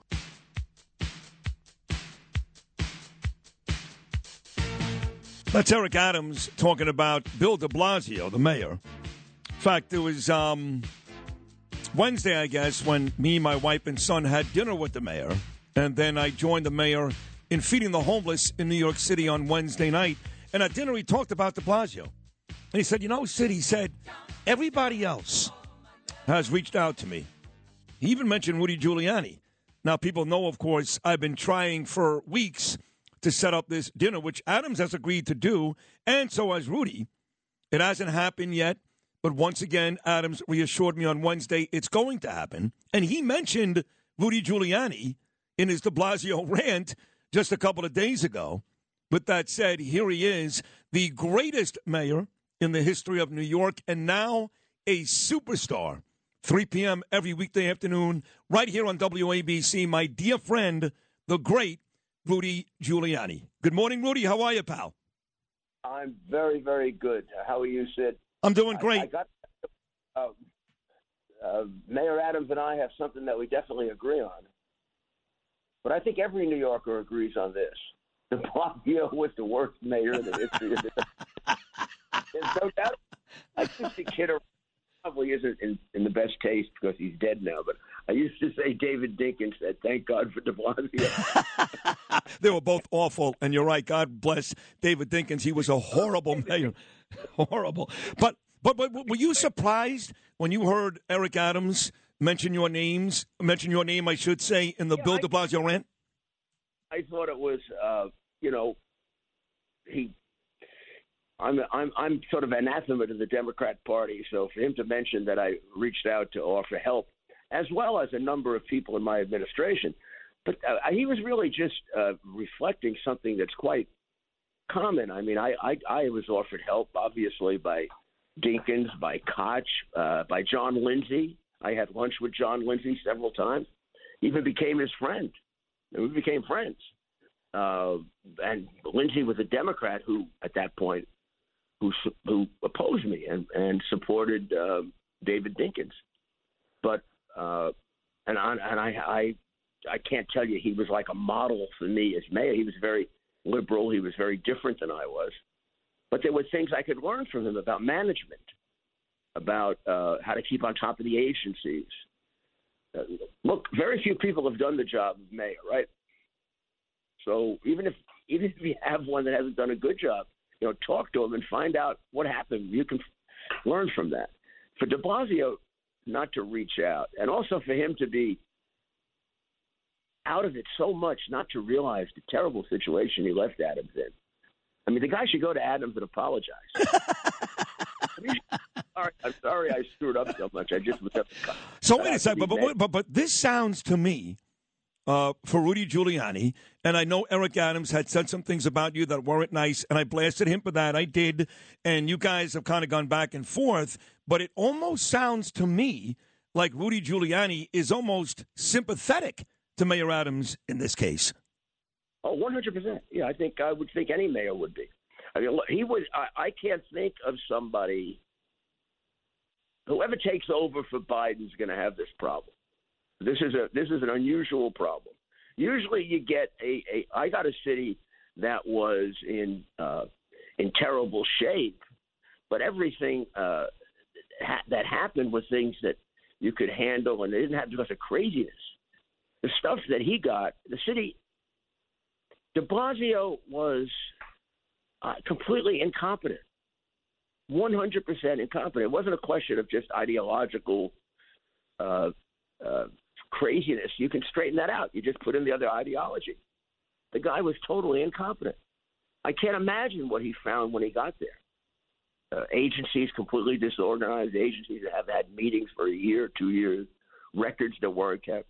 When they investigated his wife for taking all that money, the answer to it was they had no accountability system. What kind of answer is that to, $700 million? $1 billion, yeah. And they come and they want to know what I did with it, and I'd say, oh, it's not accountable. I don't know. Yeah, it is crazy. Adams has every right to be upset. So you listen, I have this argument all the time with people. People say to me, when I go, look, you got to give Adams some time. He's now been in office 1 year. To call Eric Adams a failed mayor is stupid. Now, if the city is in the same shape 2 years from now, 3 years from now, yes. But right now, 1/4 of the way into his job, he's not a failed mayor yet. And I say, and by the way, he has the most difficult job ever. And they go, no. Rudy Giuliani had a tougher job. Are you telling me that you think the city is in worse shape now than when you took over? Yeah. Wow. Yeah, and the statistics were much worse. My statistics were much worse. So you could make the case I had a much tougher job. I had much more crime. I had much more welfare. I had a much bigger deficit. The city the way the city's in worse shape, the city as a functioning organization was decimated by de Blasio. You can't measure that in numbers. I mean, his numbers only got bad at the end because, in his case, Bloomberg left him with a good city. I mean, his first couple of years, he was living off Bloomberg. He completely disregarded all the agencies of the city. It'd be like a business that's gone into disrepair. So when I took over, I had a better functioning organization with much bigger problems. He's taking over with very serious problems, maybe not as great as mine, but a much less functioning organization, an organization that's really been devastated by an incompetent manager. You know, people forget the city really is in some ways a business, right? It has 50 agencies. It has almost 400,000 employees. If you're a terrible manager, you can do terrible damage to it. That takes years to fix. If what you do is change a policy, I can change that. But to get into those agencies and fix them, that takes a while. So with all the criticism you've leveled against Adams, and all of it fair, I'm the first to say it, and I'm starting to like Eric, but all of it fair, would you say now that he's not a failed mayor yet? You got to give him some time. It's a very difficult job, and he may be, just maybe, the right guy for the job. Maybe. Yeah, 100%. I never said he was a failed mayor. I said that the statistics are against him. He has not proven that he was going to do what he said he was going to do yet. And I expected him to get off to a better start. But 1 year job doesn't tell you what kind of a mayor he was, either from the point of view of performance or even political popularity. I mean, at this point in my being mayor, nobody thought I'd be reelected. And it largely was things hadn't changed yet. I was a Republican. They had expected big changes. We had them, but they didn't believe them. We had like a 20-30% reduction in crime. I think they thought I made it up. It wasn't until they started to feel it in their communities. Yeah. When people would go out and the homeless people weren't there anymore. And then they would write to the newspapers, homeless people aren't there. I remember what I thought of was a small turning point. A man who graduated from Columbia University said that years before he had vowed never to send his daughter to Columbia, probably when Koch was mayor or whatever, he said, because the city was so dangerous. He said he came to the city for a visit. It's totally different under Giuliani. Wow. He decided to send his daughter there, and he never made a better decision. Wow, that's big. Yeah, that would be a very big win. I'm going to put you on hold for 2 seconds. Don't go anywhere. That was a fascinating conversation with the great Rudy Giuliani about Mayor Eric Adams. But, Rudy, stay there for a minute or two. I'm going to bring you right back. Lots more to discuss, including, Rudy, back in the papers again today. More of this fascinating conversation with the greatest mayor in the history of New York City, my friend Rudy Giuliani, right after this.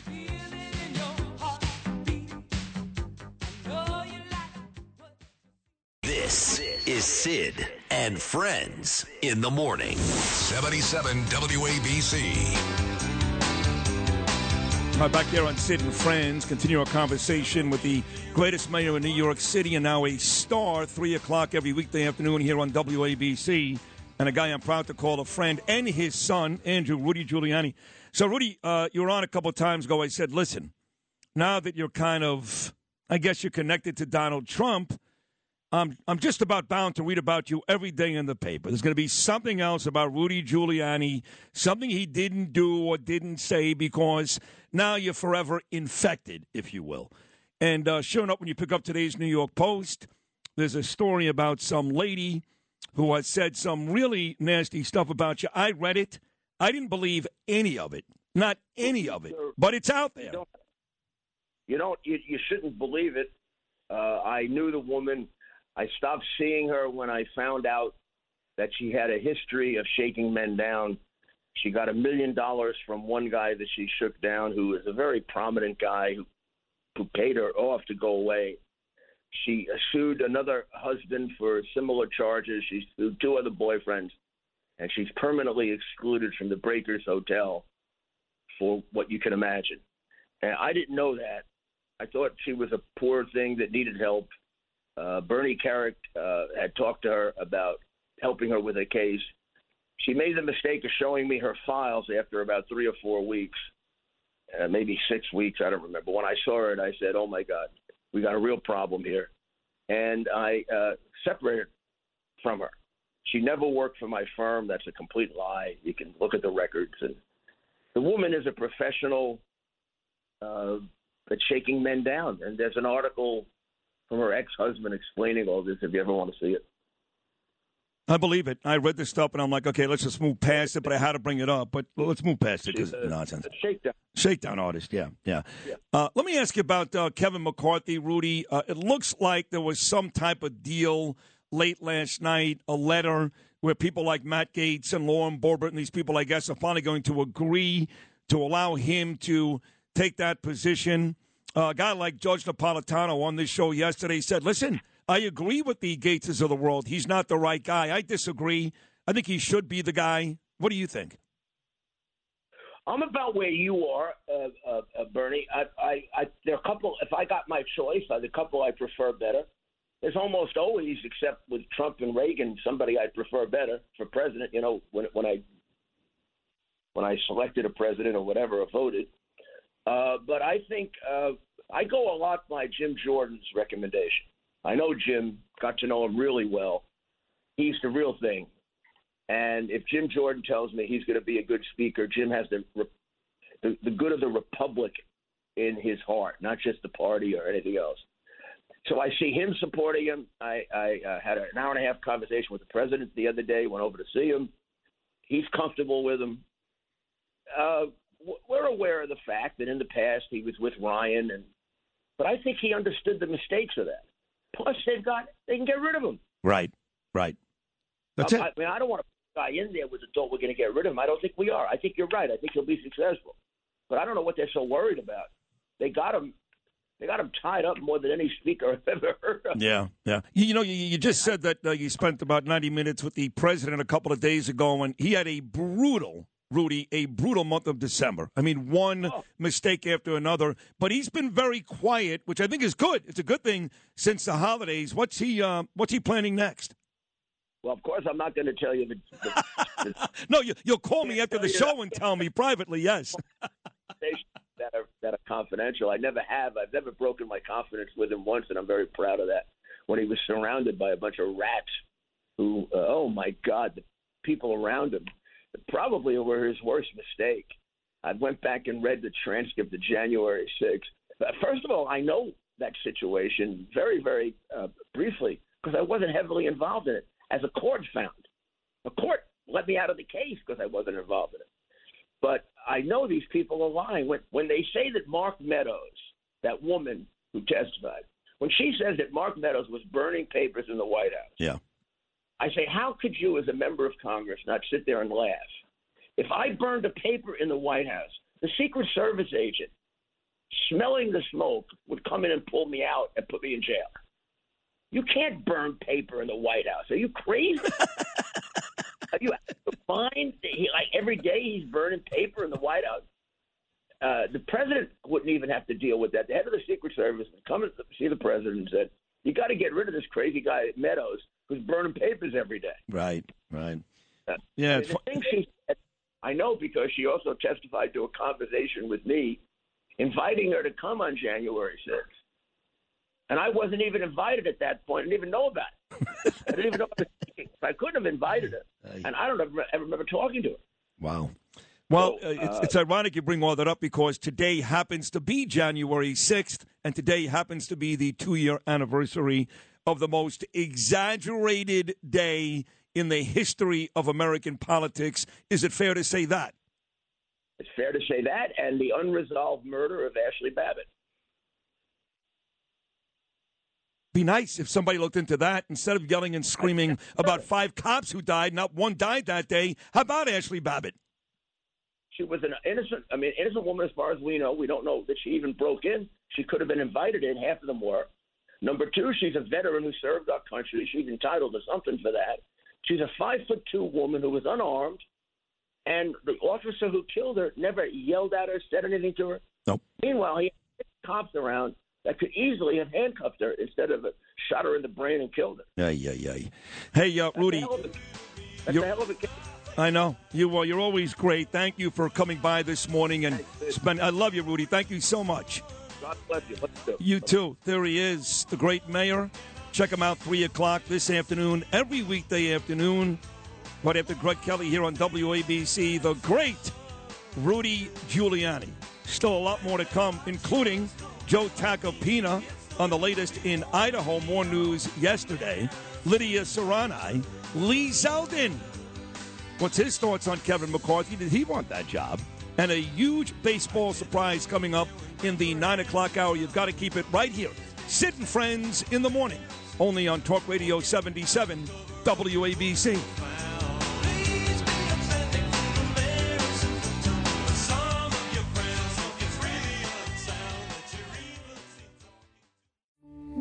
We took it all. We brought them to our land. An endless night, ember hot and icy cold. The rage of the earth. We made this curse. Carved it in the blood on our backs. We did not see. We could not, but she did. And in the end... What will I become? Senua's Saga. Hellblade 2. Play it now with Game Pass. 77 WABC. This is Sid and Friends in the morning. No, I get by with a little help from my friends. The I-Man. A Monday warrior, mean stride. Today's Tom Sawyer, mean pride.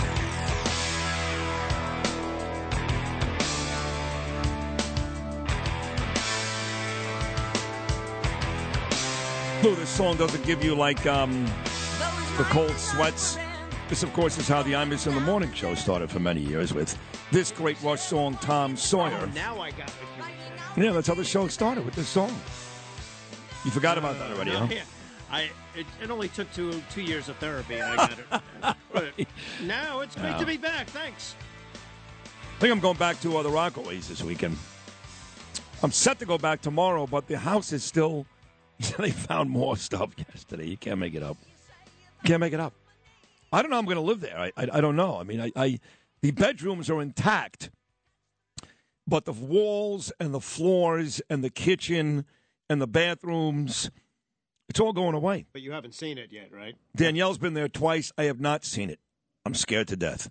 I mean, I'm on the phone with the insurance guy, the adjuster, all these guys all the time, but I haven't seen it. But it's gotten to the point where one of the adjusters, Mike Butler, said to me, you may want to at least check out staying in the city for another week. If not, getting an apartment in the city for a couple of months. I was told yesterday this could be a 4 to 6 month improvement. Oh, okay, that's all. Now, the good news is, after 6 months, we'll have the nicest house in Rockaway. Ready for summer. Exactly. Bad news is, the next 4 months, what a mess. So are the neighbors in trouble there on your block? No, I'm the only one. You're the only one on The that block. only one whose pipes froze and burst. Yep. It's an anti-Semitic storm. No question. Attack the Jews. That's what Dov Hikind said. He said the same thing. So. Said this is unbelievable. And I live in the city. I mean, it's bringing back some bad memories. In fact, I was walking from the gym last night about 5:30. I work out at the gym on 40th and 3rd. I'm walking from the gym back to my hotel, and I literally bump into Chris Cuomo. you know how that must have gone. I'm not a huge fan of Chris, but he was very nice. But I didn't realize that the News Nation studios, where he works now, are right here on 42nd and 3rd. Right here. Right by these offices. So I guess he was going to work or doing something. I don't know. Should invite him to stay at your place now for a couple of weeks.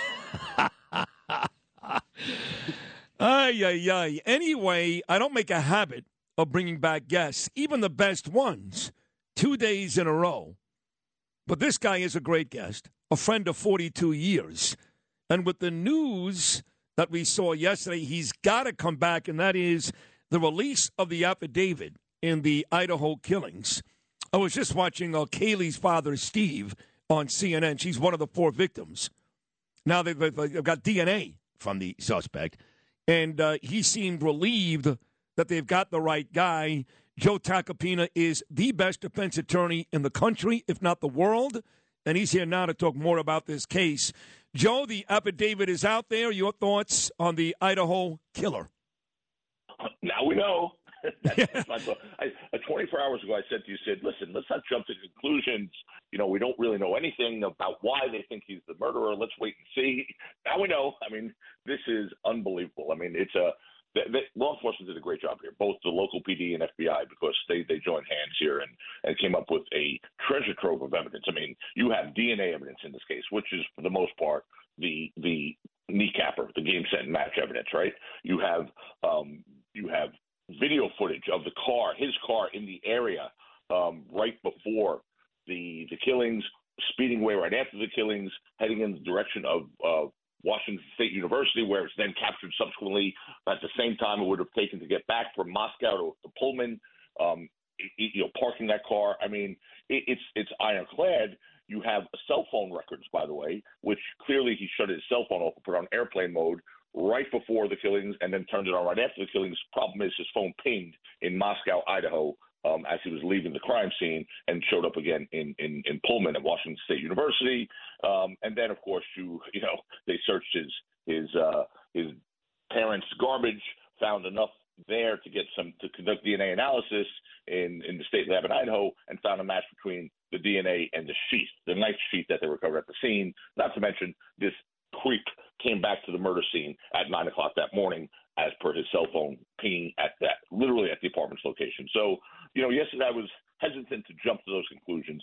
Now I'm ready to go. Yeah, he's definitely the guy. So we still have no idea. I know that he was a criminal history major.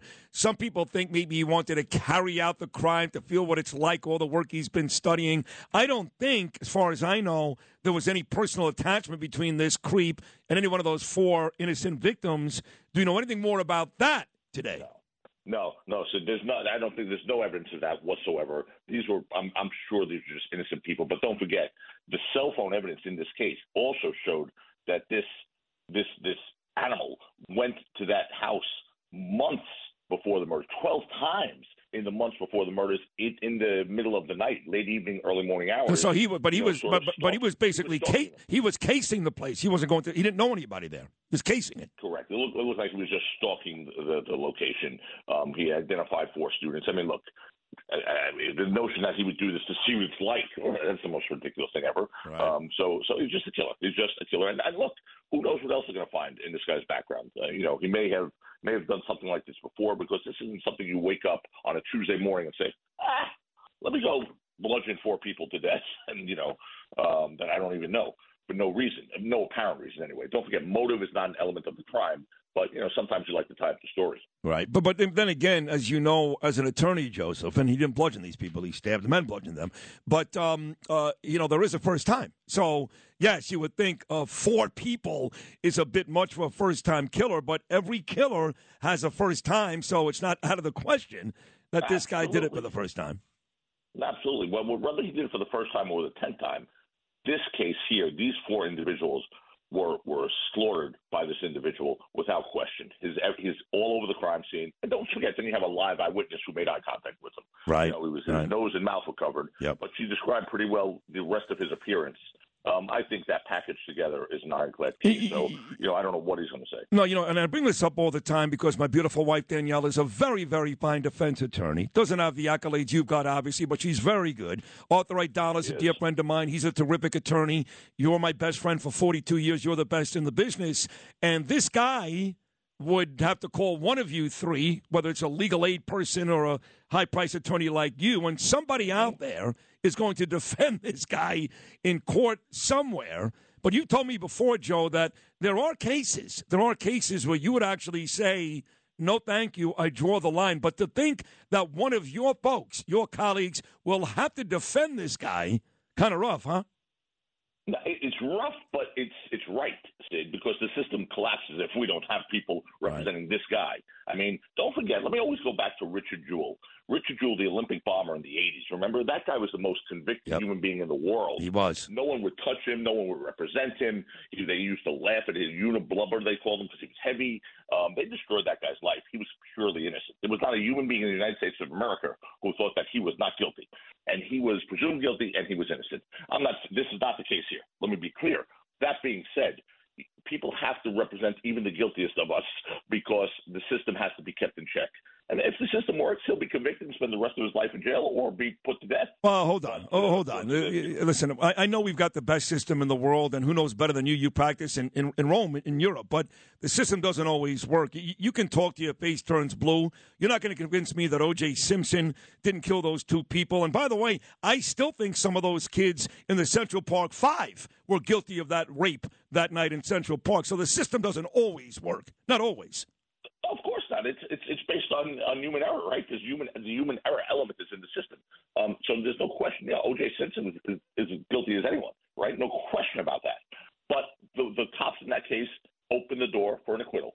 And honestly, when cops start lying and committing perjury and planting evidence, which was proven in that case, even a guilty person deserves listen, you're right, and Johnny Cochran did an amazing job of changing that case from a double homicide as to whether or not Mark Furman was a racist, but it wasn't even that. He won that day because there was a couple of colored folks on the jury, let's be honest.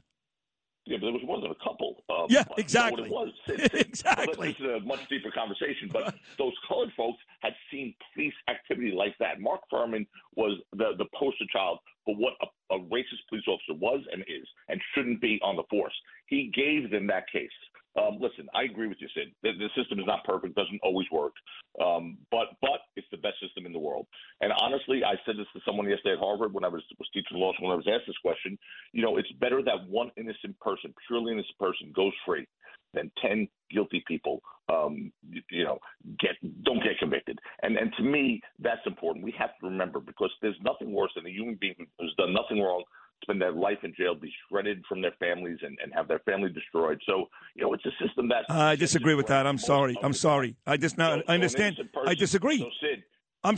Joe, that's my father. Disagree in a hypothetical. If the no, I know, but listen, it's a case of numbers. Look, if it's my son or my father, you bet I'm screaming in the rafters. But I would much rather 10 of 11 go away because the greater number makes us a safer society than the one poor bastard who was actually innocent.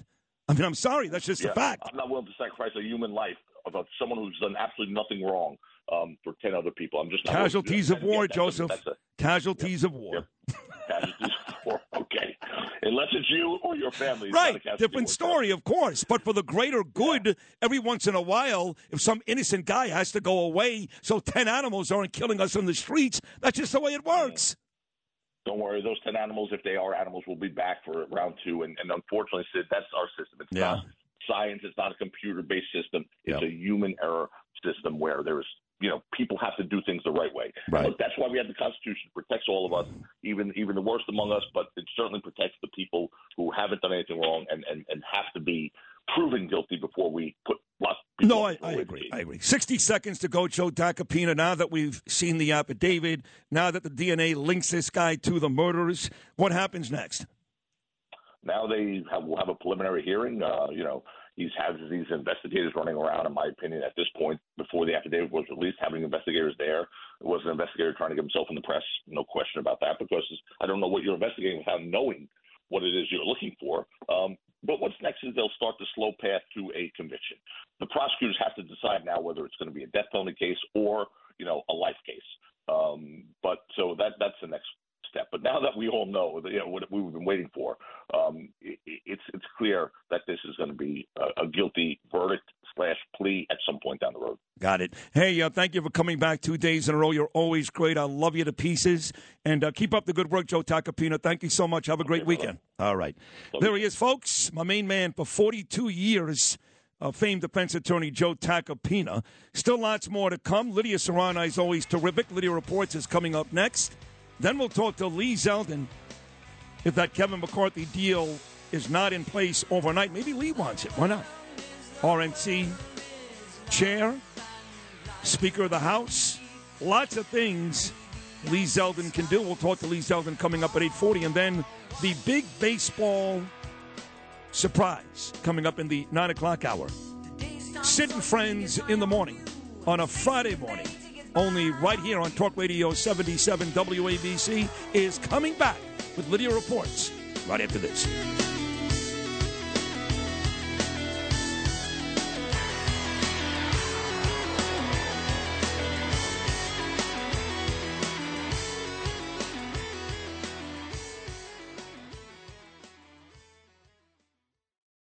This is Lydia Reports on 77 WABC. Here's Lydia Serrani.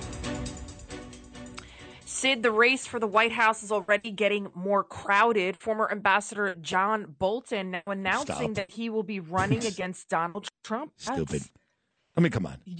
Bolton, he served as Trump's national security advisor from 2018 to 2019, and he will campaign on being tougher on Russia and China. Right. He's serious. This is not some kind of vanity run. No, he is running, but of course he stabbed Trump in the back. Look.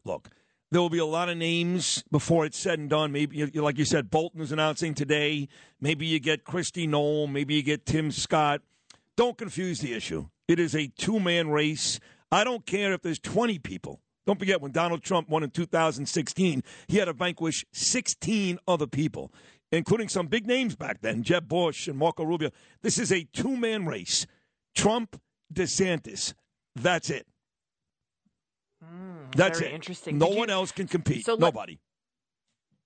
Let's take a listen to hear what Bolton said, though.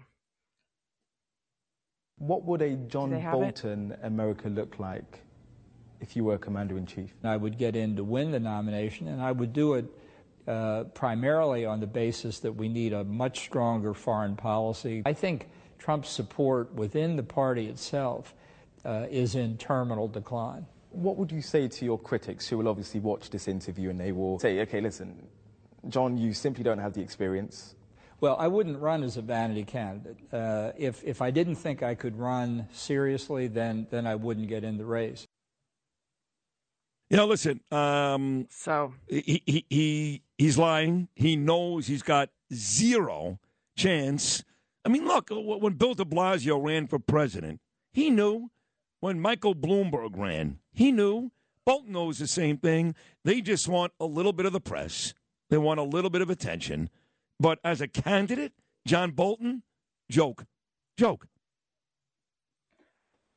agree with you, but I mean, I don't know if he's a joke, but I disagree with one thing. I think de Blasio And I think Bloomberg, I think these people that run, they actually think that they're going to at least be a contender. I mean, Bloomberg never thought, okay, all he'll win is Guam. You know, I think these people's egos are that huge, and de Blasio was that delusional that I think he thought he could become president of the United States, that he wanted to turn the rest of the country into one big giant toilet bowl. Yeah, I don't because think that's so. essentially what he did to New York City. I agree. Well, I don't know. Maybe you're right. They just want the press. I agree about Bloomberg. There was even a lot of folks back then, including me, that thought that Bloomberg would have a real shot because Biden was a mess and Bernie Sanders was on his way out and nobody was taking Amy Klobuchar or Pete Buttigieg seriously. So I think you're right about Mike Bloomberg. There was a lot of folks, smart folks, who thought he may actually be a contender, but no one, including himself, thought Bill de Blasio would even get 5% of the vote. No one. I could have been a contender. I don't know. It's very delusional, but we'll see what happens. I mean, I don't know what to say. This is in a tipsy-turvy world. I was going to actually mention this story, but I was hesitating whether or not I should, about Jen Shah. Did you see that? I did. Of Salt Lake City. I did see it, and she's going to go to jail for a long time. She took a lot of money from a lot of old people. I thought she was guilty from day one. I do watch the show. Once again, I watch all the Real Housewives, and I have zero sympathy for Jen Shah. Zero. Yeah. So it looks like she'll go to jail for at least 10 years. And then the other breaking news on the Real Housewives front, did you hear about Lisa Rinna? Lisa Rinna is calling it quits after 8 seasons. Well, I think they fired her. You think so? They fired her. Yeah. She wasn't getting along with they fired her. She wasn't getting along with Kathy Hilton.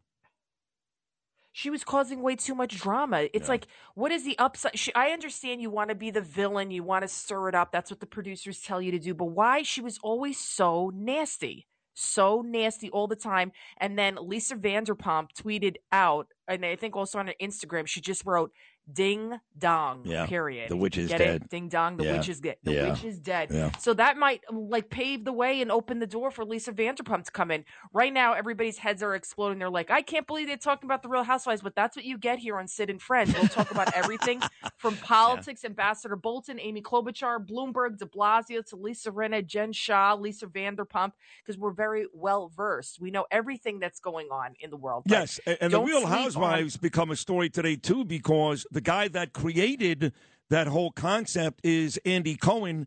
And we know, of course, for days now, he's been feuding with Ryan Seacrest. But it turns out that Andy Cohen has come out and blamed Anderson Cooper for the whole Ryan Seacrest mess.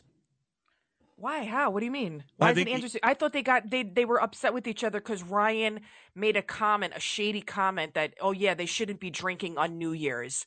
And so that's why they were kind of like cold towards each other. But why is it Anderson's fault? I didn't read the whole column, to be honest. I was caught up in, the Idaho murder and, Kevin McCarthy and that type of thing. But I did see the headline read, Cohen blaming Cooper for the whole fray with Ryan Seacrest.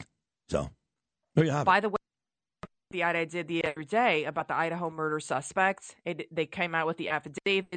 So, yes, they found the suspect's DNA on a knife sheath in the sorority house. And again, he had been stalking the house and he visited the murder scene multiple times. Yeah. So, again, they used a genealogy expert to kind of pinpoint I did it.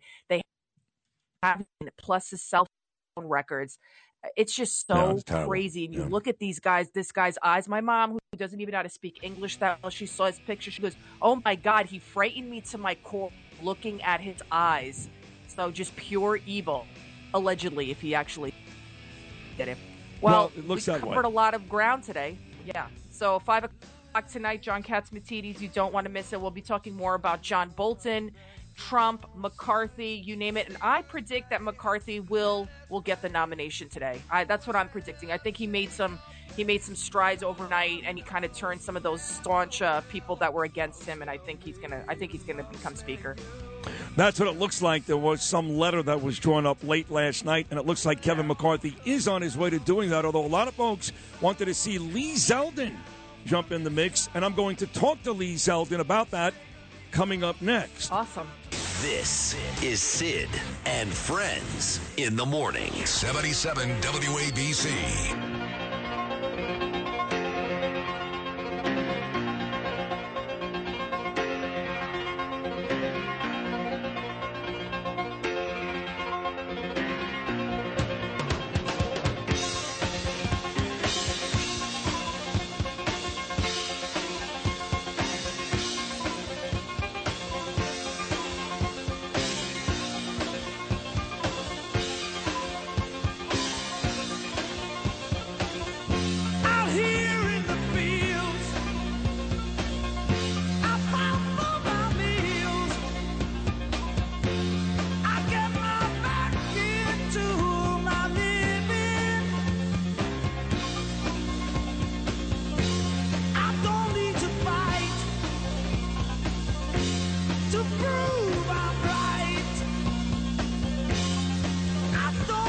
I was at the Ranger game on Tuesday night with Danielle and Gabe. And when the Rangers hit the ice for the first time at home, this is the song, Bob O'Reilly, the Who that they play, and I just get all pumped up and punch people out. Guy sitting next to me, punch him out across the face. I understand it. Knocked the popcorn out of his mouth, the whole thing. And then we played some hockey, you know. So, Phil, are you announcing right now that you're going to run like John Bolton for the President of the United States? No, I wanted to do it. I wanted to tease it. And, you know, I'm making a big announcement. I'm coming forward. I'm going to run for president. Right. I'll wait until one Monday. By the way, to be completely honest, you have every bit the same chance of winning as John Bolton does. So it's a race. You're saying it's a race. Between you and him, sure. I'm in it then. It's a race, baby. See, my next guest on the phone, if he jumped in, and I mean this, it would go from a two-man race, which is all it is. It's just Trump and DeSantis. Forget about Tim Scott, Kristi Noem, John Bolton, all these people. Forget it. It's either Trump or DeSantis. But if Zeldin jumped in, I believe Zeldin will make it a three-man race. Maybe he will. Who knows? Here he is, the pride of Shirley, Long Island, a great politician here in New York, and nearly the governor of New York after an amazing campaign, my dear friend, Lee Zeldin. Good morning, Lee. How are you? Good morning, Sid. Happy New Year. You too. Who's the DJ over there, by the way? Because you're playing some awesome music. Thank you. Into these segments. We split it, me and Lou Rufino. I called for that one because of the Ranger game, but me and Lou Rufino split the music, and I'm glad you enjoyed because that is a major part of the show. But I was talking about the presidency and kind of kidding around about throwing your name in the mix, but that wasn't a successful diversion into talking instead about who the DJ is over there? I know. I like the way you change the topics, but honestly, have you ever thought about running for president in 2024? Ever think about it? I have not. But I promise you this. At any point, if that thought crosses my head, I will come on air with you. I don't want any of you or your listeners to be holding their breath, though. Okay, fair enough. Because every time there's a position out there now, I want Lee Zeldin to get it. So weeks and weeks ago, our dear friend Miranda Devine wrote in the New York Post, hey, how about Zeldin for Speaker of the House? And a lot of folks said, wait a second, he can't do that. He's no longer in Congress. They didn't realize you don't have to be a sitting member of Congress to be the Speaker of the House. So Miranda was exactly right. So this whole Kevin McCarthy thing is going back and forth, and I'm going, hey, what about Zeldin? Did that ever cross your mind? Well, listen, I appreciate you thinking of me. The real battle here, by the way, rest Bernie's soul. Everyone's thinking about him. I saw a great tweet from Lydia with the headset with Bernie's name on it. I'll tell you, the real talk in the town is, with all the talent, if Sid's going to have somebody more full time, listen, I will give up all the other speculation to be added to that short list. That's the list we're trying to get on. So I'll say this: as far as the speakership battle, there's a phone call taking place at 10:15 this morning. Yesterday, amongst the House Republican Conference, over the course of the last 36 hours, there have been negotiations amongst some of the top McCarthy allies with the detractors, a few of the detractors, to try to reach a deal. So what they're doing this morning is going to be pitching the House Republican Conference on that deal. Let's say that that's agreeable.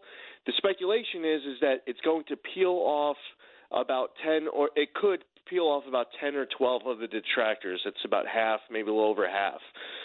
McCarthy right now is around 200. One person's out of town. Others may be leaving over the course of the weekend. So here's the thing.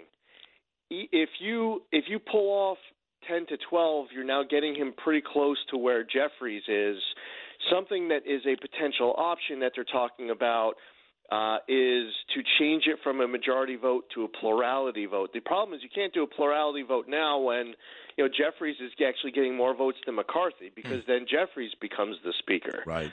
But if you're able to enter this deal and you're counting numbers and you realize you get to a plurality, if you could pass that, it requires a majority vote to change the rule so that it goes to a plurality vote. That might be a way for McCarthy to get there. But here's the thing: if he doesn't, you're now getting closer to that point as you're getting to the 12th ballot now, where maybe some of the people who have been sticking with McCarthy, some of them have been talking about, saying, okay, we need to look elsewhere.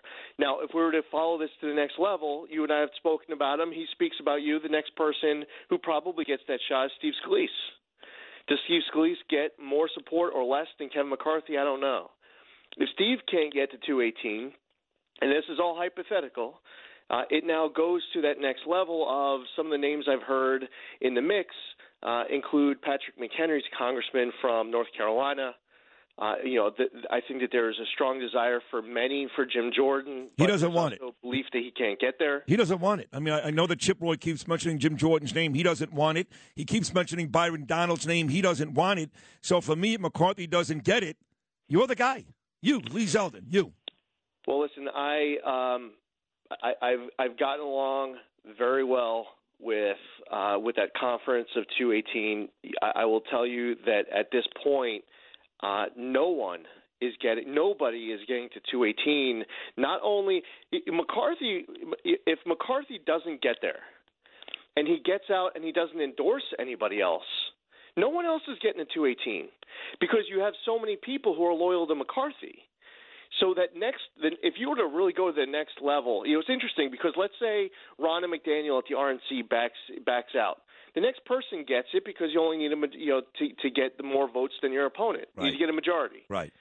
If McConnell got out, well, the next person would get it because it's just a vote in the conference. Whoever gets the most amount of votes gets it.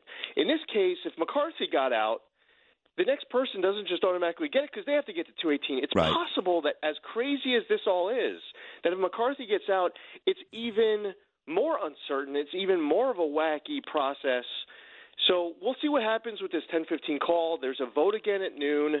We'll see how the 12th round ends up going. If it changes any votes, there's a question of whether or not they go through the weekend or do they end up going home.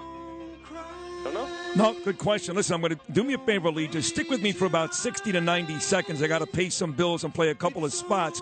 I want to bring you back and get your take, your personal take on Kevin McCarthy, plus a few more questions. Can you stick around for about 60 seconds? My man, Lee Zeldin, will come right back on Sid and Friends in the Morning with my choice for Speaker of the House, my choice for President, my choice for RNC Chair. Any job out there, I want Lee Zeldin. He's back with me next. The Exodus is here. The happy ones are here. Let's get together before we get Entertaining and informative. This is Sid and Friends in the Morning. 77 WABC.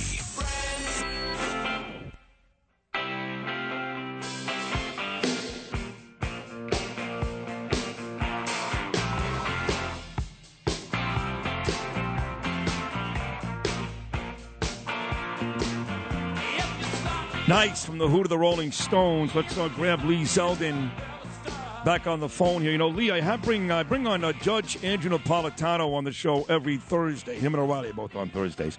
And I've been saying that I'm okay with McCarthy getting this position. I like the fact he wants to take Adam Schiff out right away. He wants to take Omar out right away. Talked about impeaching Mayorkas. I like all these things. And Napolitano said, I got to tell you, he's not really conservative. He's kind of a swampy guy, and he's not my choice either. He was the first non-politician to say that he agreed with people like Matt Gaetz and Lauren Boebert. Where do you stand personally on Kevin McCarthy? Well, from one standpoint, there's no one who worked harder over the course of the last few years, traveling the country and raising the money to earn the position if that's how you earn it. Okay, like as far as like just putting in the hard work across the entire country, he put the time in. But this is what I would say. There's two most important top-of-list items that I want to see the next speaker be doing out of the gate. Number one is changing how the House of Representatives works. Don't just challenge the status quo. We want to change the status quo. I want people in Congress to actually be reading the bills before we actually are passing them, that there should be a 72-hour waiting period. I want to see I'm someone who supports term limits. I would love to see a term limit bill passed. There's all sorts of different things that need to get done in order to improve the way that Congress acts. Second is that we have to save our country. I want to see fight. I want to see that you are all in to be able to do absolutely everything in your power to save the republic, from the border to debt and deficit, and the list goes on. And there's an oversight role in holding the Biden administration accountable. What's happened over the course of these last few days, while it's very messy, while we're all watching what's going on, you're going on the 12th ballot, hasn't happened in, who knows, 150 years more, 170 years, that hasn't gone this far. That you're seeing more and more concessions, changes to the way that the place is going to be operated, and I think that that's good. I think it's good. And now there are people who are McCarthy loyalists who hate the fact that it's gone this far. I get it, and it's been messy. And I like Kevin. I like the people who are out. Many of the people who are his detractors. Yeah, these are good people. If at the end of the day, and we'll see what happens today, we'll see what happens at noon, just in a few hours.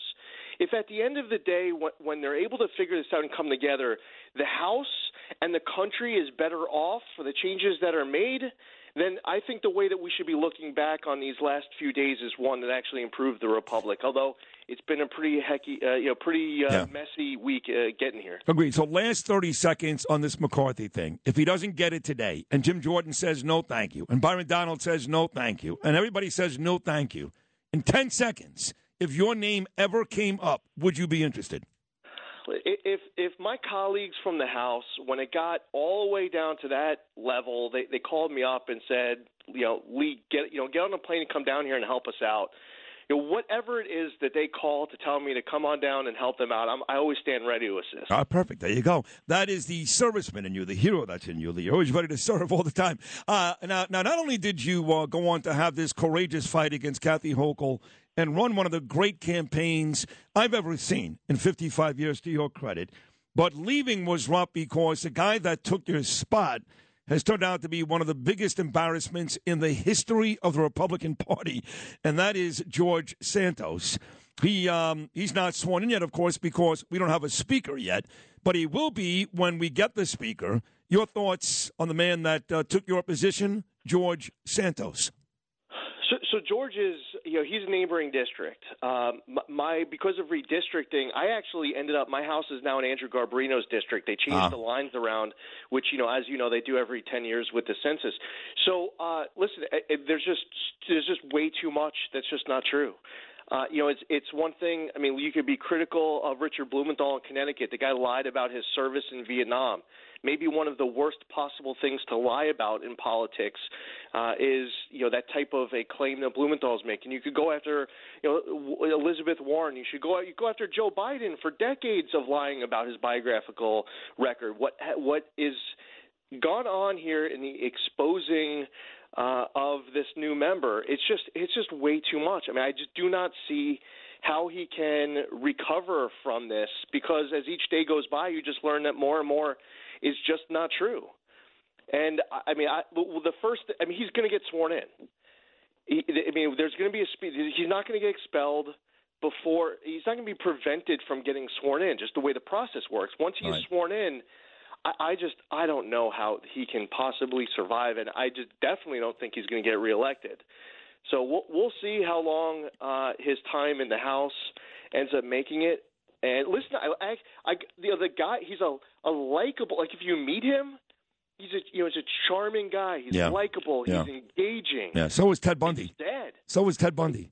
It feels like you ever see the Leonardo DiCaprio movie Catch Me If You Can? Yes. This is like a sequel. That's exactly right. You're exactly right. You got to see that movie. You know what Lee Zeldin is talking about. Right on the money. That's perfect. So, on the way out, this is the 2-year anniversary of January the 6th. While an embarrassing day, no question about it, not nearly as bad as the media and Democrats have made it out to be. So I'll move past that. Last thing, 60 to 90 seconds. Your opinion on the job Mayor Eric Adams has done so far.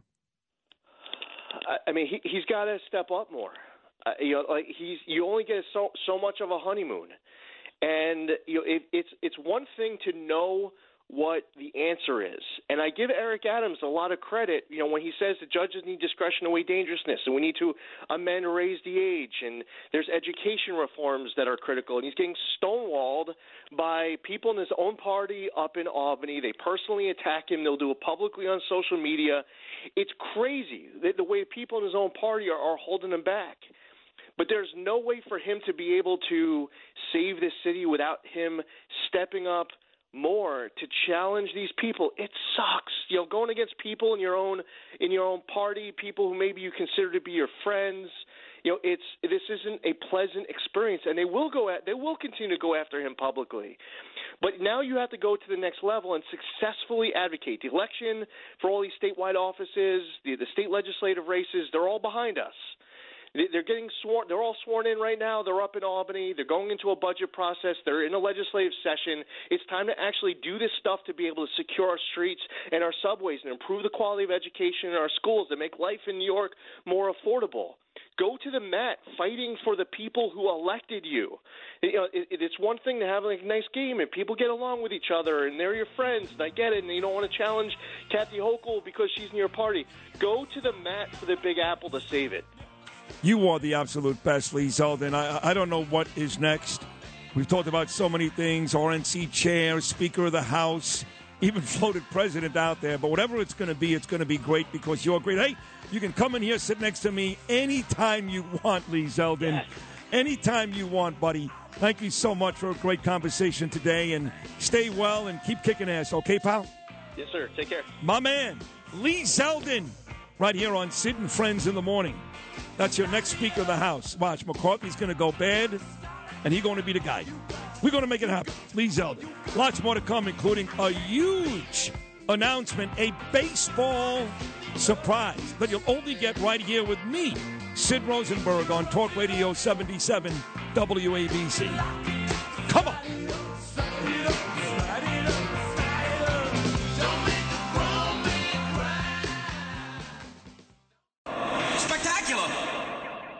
This is Sid and Friends in the Morning. No, I get by with a little help from my friends. Let's kick off the evening by lighting up. Oi! From my friends. The star of the show. Oi! Oi! I spoke to a radio broadcaster famous here in New York, WABC, Sid Rosenberg. Oi! This is Sid and Friends in the Morning. No, I get by with a little help from my friends. 77 WABC.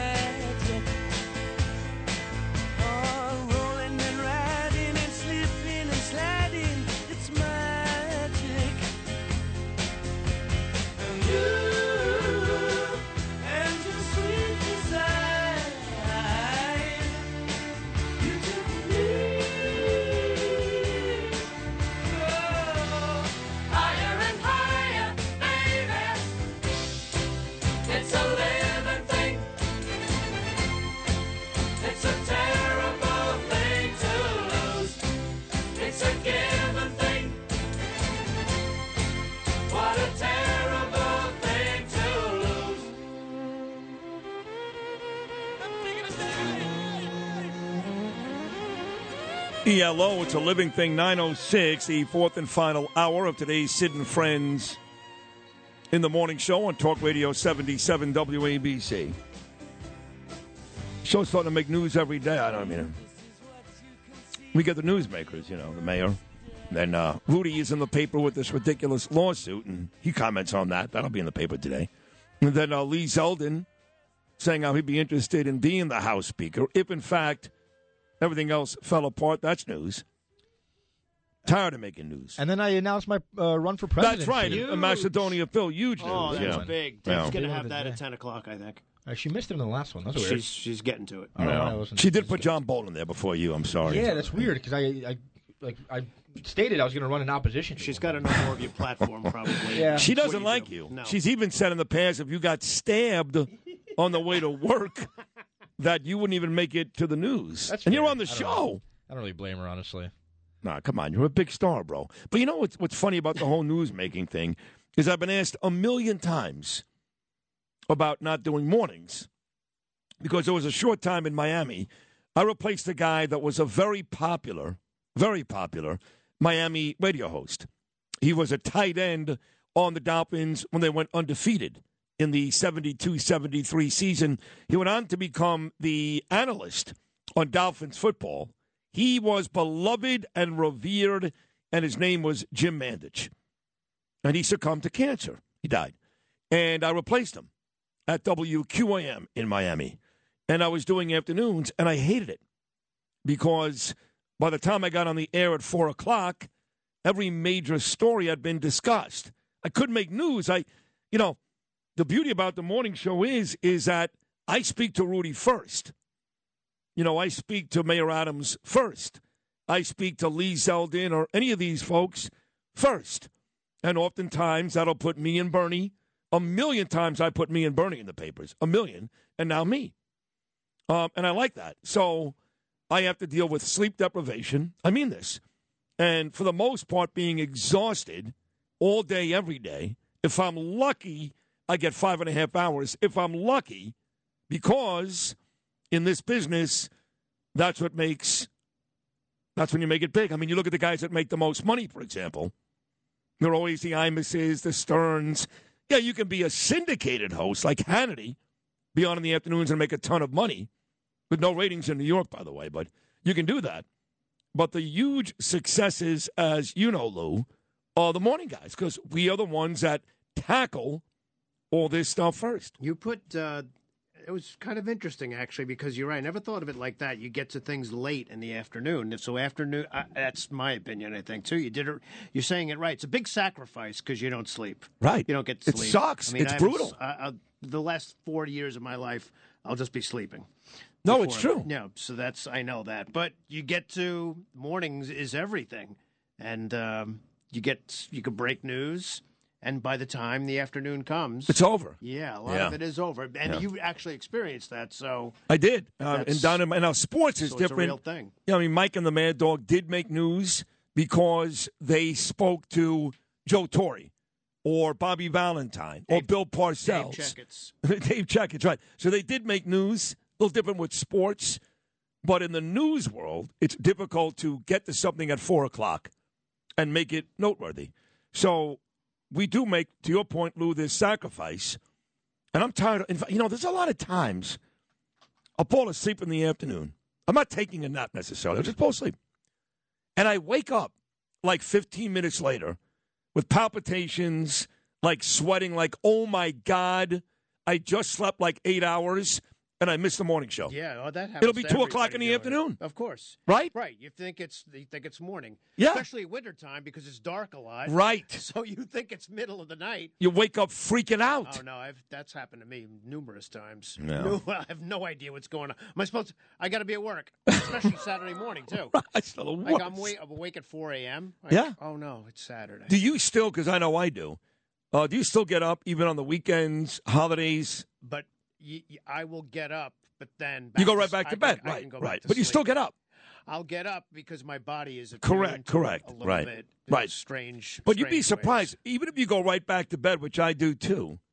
Once you get up, once you've interrupted that REM sleep, it's never the same. No, you'll get up a few times after that. Right, probably. right. No, it's weird. The thing that's relieving is that you don't have to be someplace. That's that a good thing. It. Yeah, I mean, I like that. That's why. If we have to be somewhere on Saturday, we're like, why? I have to be somewhere 5 days a week. Right, we hate that. Yeah. Okay, well, I'm going to shower first, and you shower. I don't want to do any of that. I don't want to do any of that. I don't want to open the fridge or have a coffee and then start eating. That's it's true. It. Yeah, I'm with you 100%. Oh, my God. Phil, what about you, Phil? Did you experience any of these? How long you been doing this, your career? How long? Doing the mornings? Yeah. Since May, I think. It's a long time. Yeah. So do you suffer some of the things? Because me and Lou have a combined 70 years doing morning shows. 70. That's a lot. Yeah. You have any of these symptoms that we suffer? Oh, no, my sleep schedule is like killing me day by day. It's killing you. It's I would say slowly, but it's rapidly. I feel the effects already. It's horrible. And you're a baby. You're like, what, 25? How old are you? Yeah, I'm 25 years old. Well, it's I have to change out my sleep schedule. I have to sleep twice a day. I have to go home, sleep for a couple hours, wake up because I have to watch basketball. You have to watch basketball. I have to every single day, and like hours upon hours of it. On a serious note, so you watch NBA games every day? Yeah, for like you're not really a fan of a team. You're not a Knick fan or a Net fan. I'm a Thunder fan, but I use that loosely. I'm not like a diehard. And again, how did you become an Oklahoma City fan? I was young, and they moved from Seattle to Oklahoma City, and they're good players. Yeah, they had Harden and Durant at the and time, Westbrook. They were all young, and it was a very, very bad team. Wow. But I said I just want to start liking the team from day one. And I got the chance to do that. So it's really stupid. Sure, yeah. Well, really stupid. There's not very much logic in like if a you lot would of have things I said do. to me, for example, I mean this. Well, when I was growing up, there was a guy named Timothy McVeigh. And this murderous son of a bitch parked a van in front of a federal government building in Oklahoma City.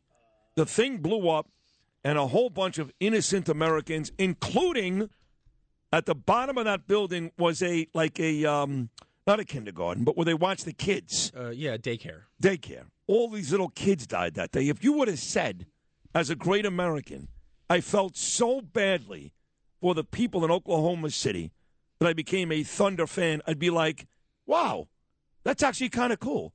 But no, you're stupid. You liked James Harden or something. Yeah, Jeff Green was really cool. I like Jeff Green. Green, right, out of Georgetown. Sure. Yeah. So that's the reason why. I don't care about any of this. You don't care about people who died, right? Not even, no. Well, you are a great American regardless. You're running for president? I am. What's your platform? What are you going to do for the people? They're telling me I can't run. I'm 10 years too young. I have to be 35. But when I become president, we'll change that up a little bit. What would you do with the country? I'd fix it.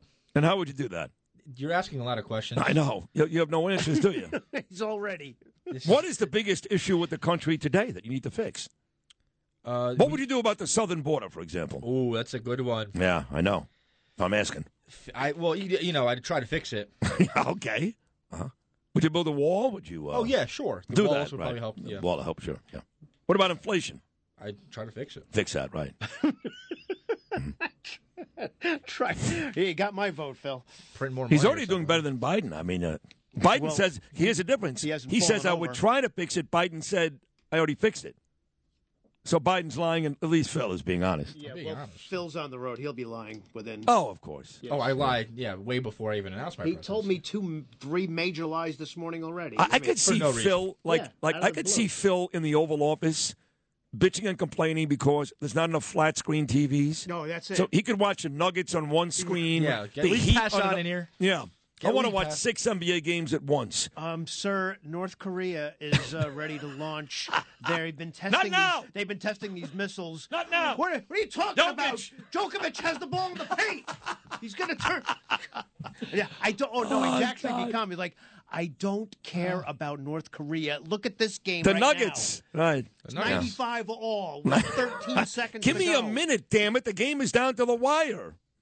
Don't care. I don't see the issue with it, honestly. Now, what would you do? So, like, you'd have to, like, in all seriousness, yeah, in the last minute of a Laker Nugget game, you would have to leave the telecast and, like, try to, stop us from going into World War III. How would you do that? Something I'd have to do? Well, yes. Oh, that's pretty. President's hard. Maybe you don't want to run for president, Phil. Being president's hard. Yeah, you don't want to do that. He'd have 5 agents holding phones with the telecast That's as what they get on the plane. Yeah. Sir, is this good enough? Maybe you should. How about this? I got a better job for you. And I mean this sincerely. Forget about president. You can't do it. What about being eventually the commissioner of the NBA? You, instead of running the country, which you can't do, you can barely run your own stupid apartment in Brooklyn, but you can run the NBA. You'd be a great guy for that. Sure.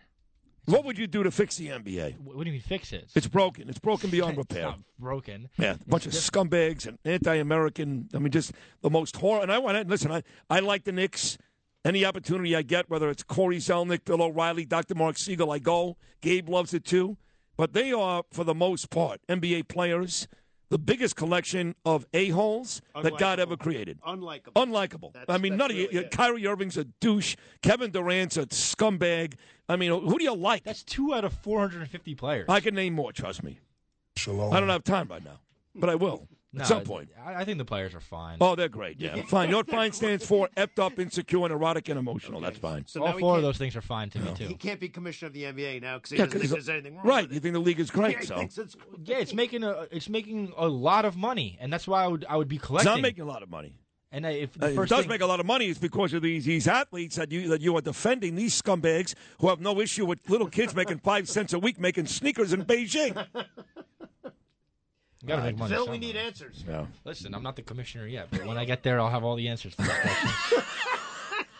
I'll start working. I got some time to work on it. Yeah, between telecasts. All right. You're a genius, Phil. I don't know how you do it, bud. I don't know how you do it. I try my hardest not to. Your parents listen to this show? Do they hear you on the air? Sometimes. And do they call you and go, "My God, son, I'm so proud of you"? Or does No, it my dad thinks. he thinks you're a moron. doesn't Yeah, he thinks I'm very Yeah. stupid. Yeah. My mom is proud of me. She said, "Wow, you're Right. doing so good." My Right. dad's like, "You couldn't be any dumber." Yeah. Well, your father's right. We'll take a short break. We're back right after this.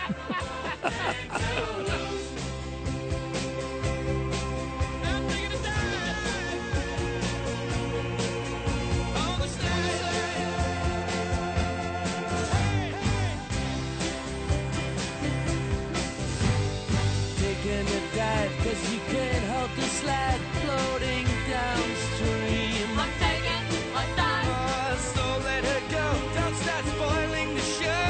It's a bad dream. I'm taking you. And your sweet desire. Don't you do it, don't you do it.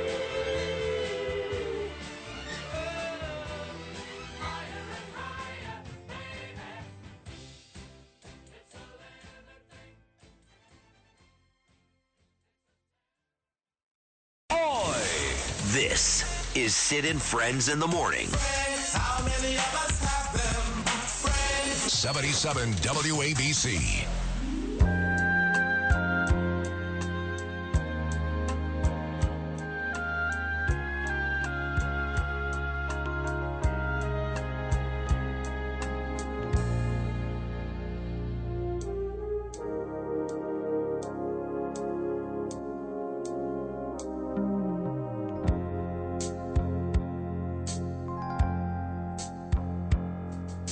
Long ago, and oh so far away, I fell in love with you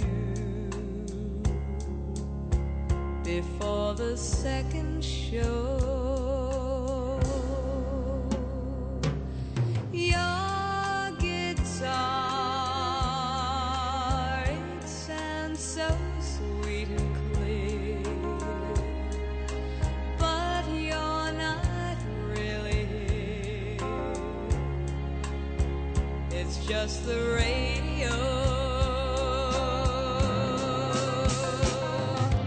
Don't you remember you told me you loved me, baby? You said you'd be coming back this way again, baby. Baby, baby, baby, baby, oh baby, I love you. My friend Jit goes, hilarious, I'll fix it. You remember the movie Fast Times at Ridgemont High? Dude. When Forrest Whitaker Jefferson smacked the car up? No, actually, was Sean. Yeah, he smacked it up. It was Sean Penn. Sean Penn. Yeah. No, but Sean Penn said, my dad can fix it. Yeah. He's a TV repairman. Right, and the younger kid just goes, "You can't fix this, Spicoli. You can't fix this, Spicoli." And he's like, dude, I can fix it. And then he just puts his head out the window and goes, "I can fix it." That movie was genius, Just man. a great great movie. Yeah, my kids, I don't get it. They don't make stuff like that anymore.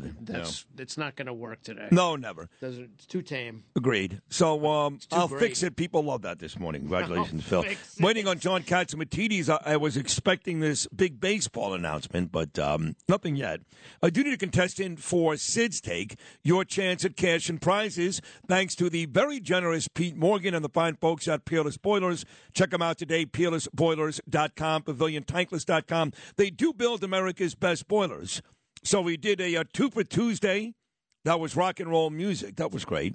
We did a Witchy Wednesday. That was fun. The Serial Killers. We did a Thirsty Thursday, which was the drink ingredients. Today is a Football Friday as the alliterations continue. Talking about Football Friday. So the kid on the Bills, Damar Hamlin, wakes up. We could all agree that's a wonderful story. Resuscitated twice, cardiac arrest. He wakes up. Great story. Great. God bless him. 24 years old. He's a baby on his way to recovery. We all love that. The first thing the kid writes down is, when he wakes up, who won the game? Because he was injured during a really important game between the Bengals and Bills, which, as you know already, they stopped. They postponed it. And now it turns out have no plans of rescheduling it, despite the huge playoff implications the game had. So the doctor, this is so corny.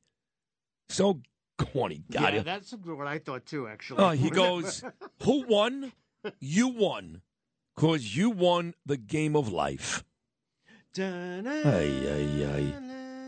Even me, fresh off playing the Carpenters. Yeah, right. A guy who loves chick flicks more than anybody you know. Even me, I was like, really? Who cries during a rainstorm? Right. No, it's true. I mean, everything makes me cry, everything. I was like, are you serious? You won the game of life.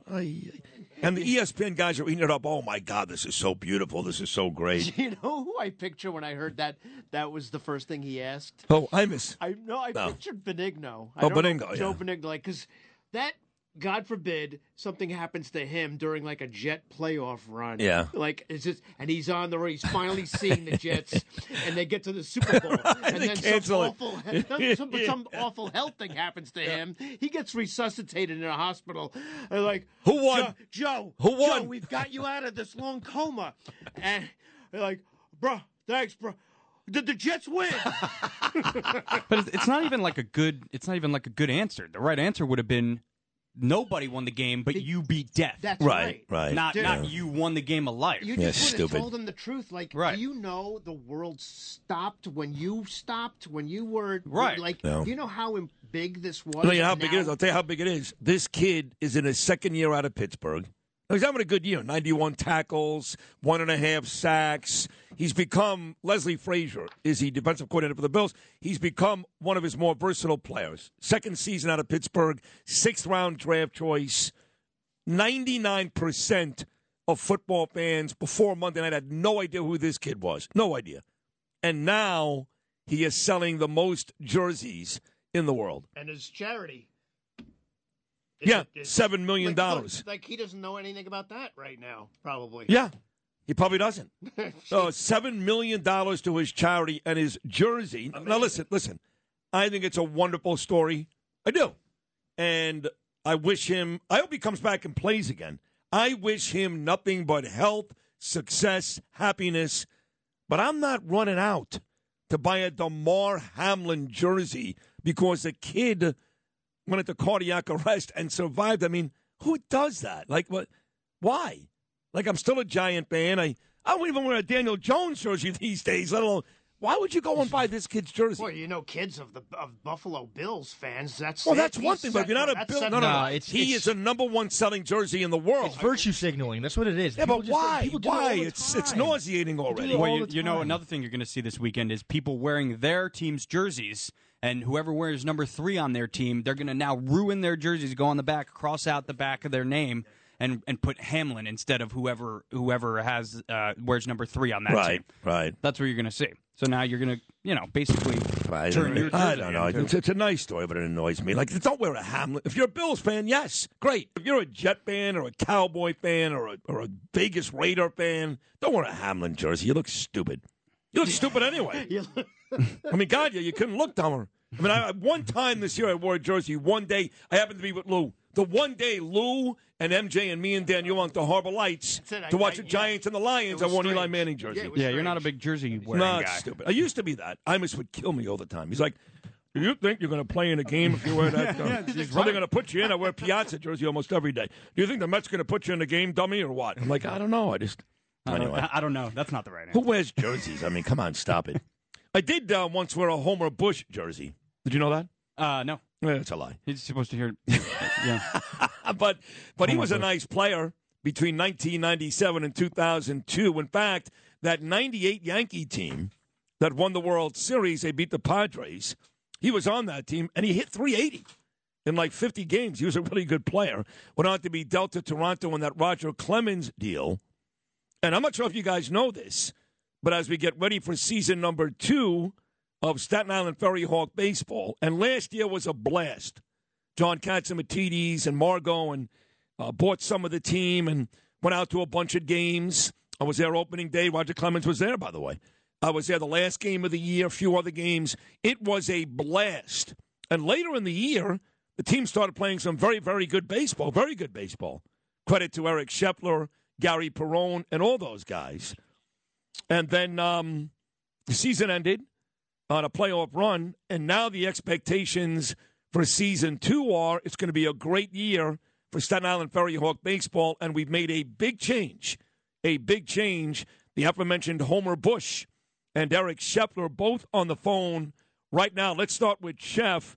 Eric Scheffler at Sid Rosenberg. How are you? Hey, Sid. I'm great. Happy New Year. Happy New Year to you. So we know that late in the year last year, with Alfonso at the helm, the team started to play much better baseball, much better. That second half playoff run, the stands were packed. Staten Island was very excited about the baseball team. So now the expectations are this could be a really good season for Staten Island baseball, and we've got a new guy in charge. Tell the fans about him.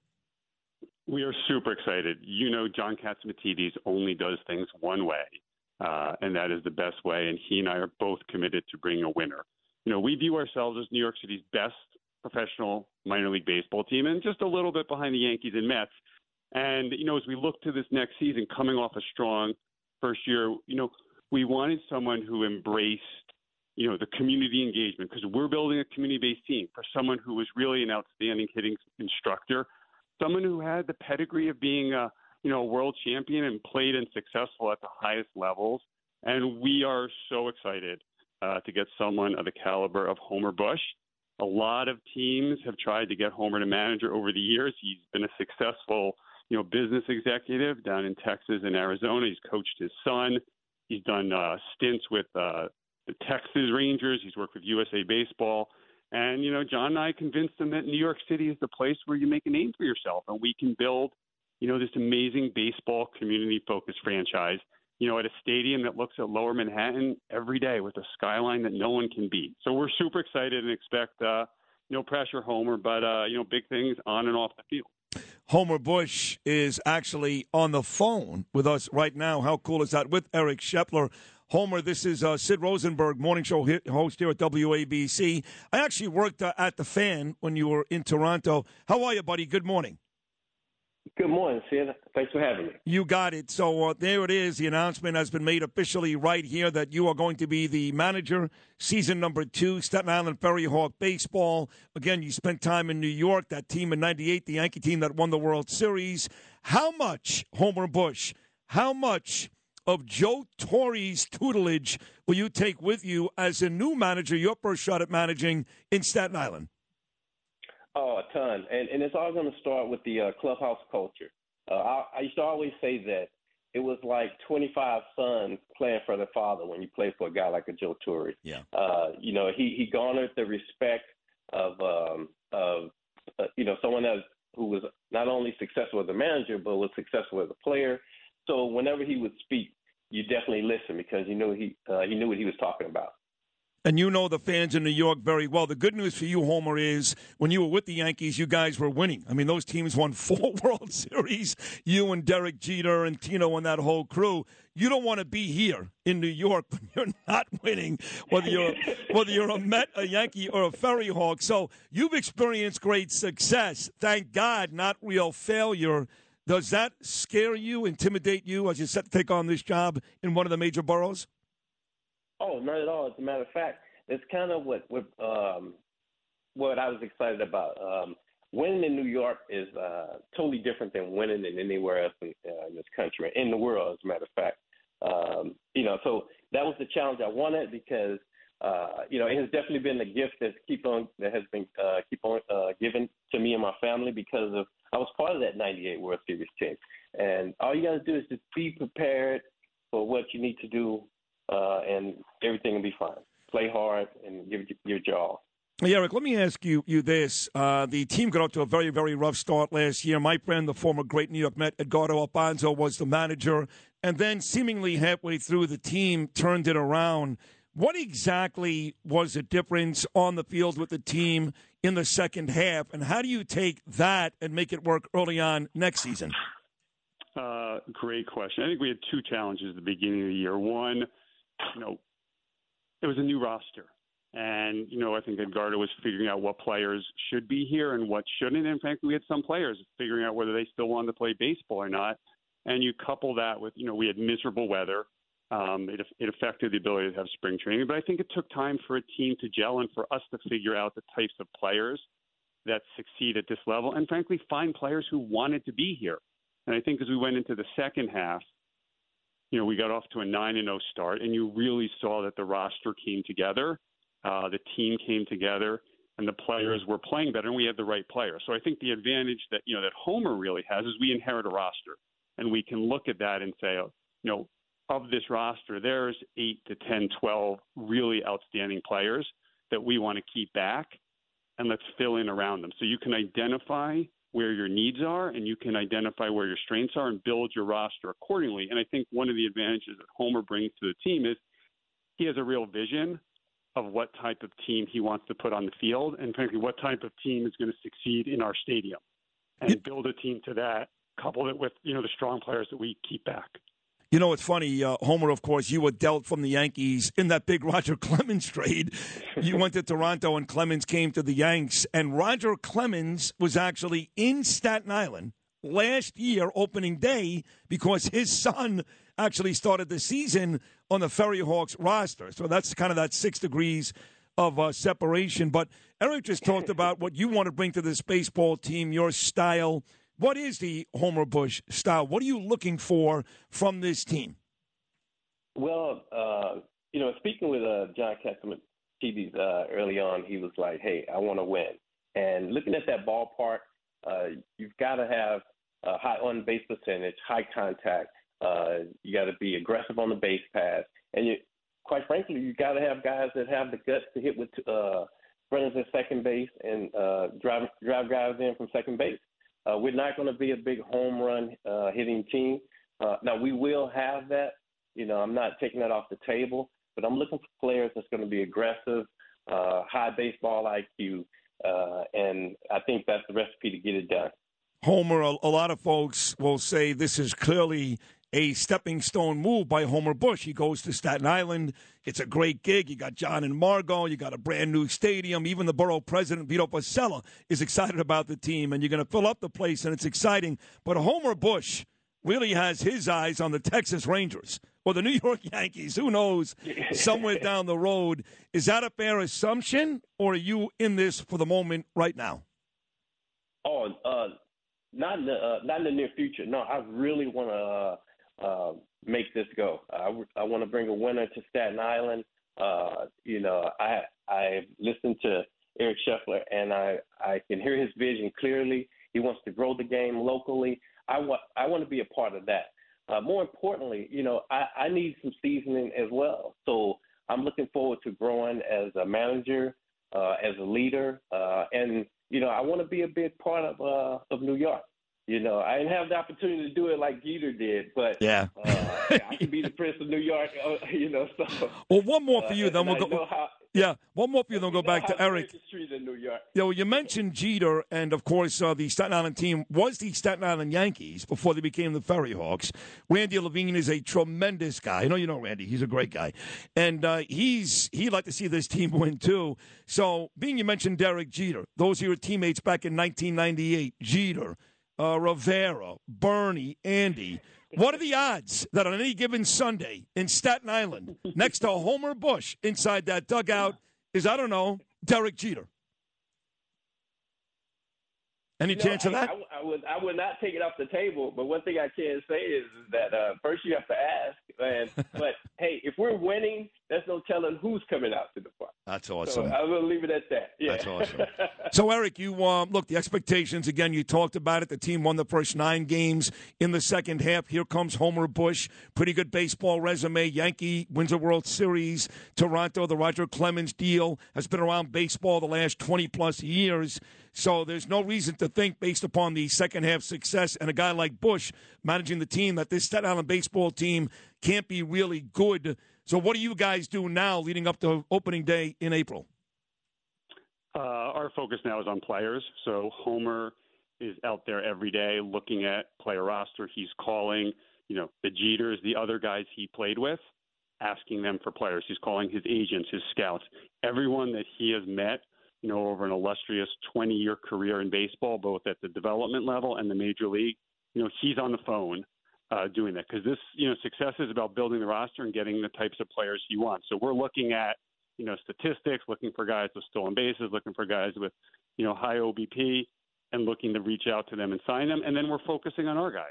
We have a really great core of players that our fans like and appreciate, and we're working on signing them, and we'll start making announcements about that last week. But, Homer was a big asset, and he's a hot commodity in baseball, and we are really excited to get him, and I hope we have him for a couple of years.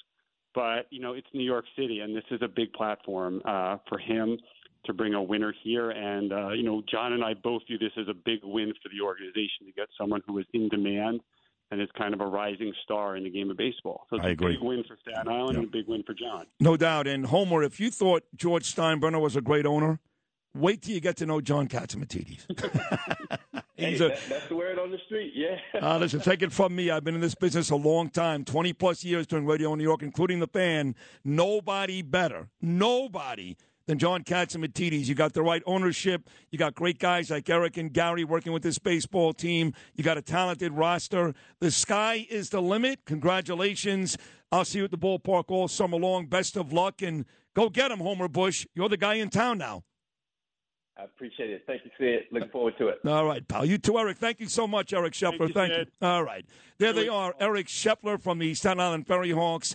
And, yes, the major announcement, former New York Yankee and Toronto Blue Jay Homer Bush is now the manager, season number 2 for the Staten Island Ferry Hawks. Boy! Now, it's time for Sid's Take.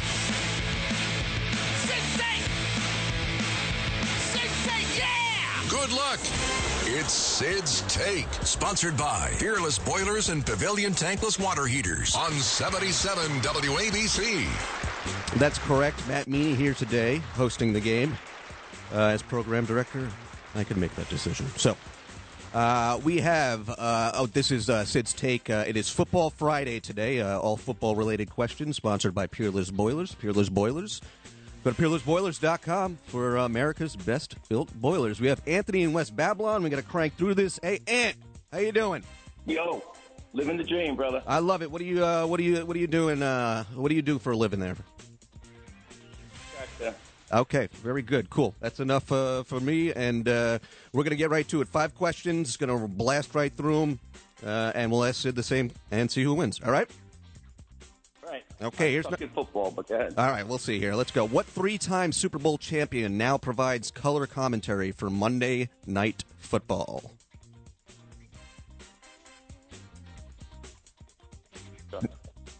Need an answer.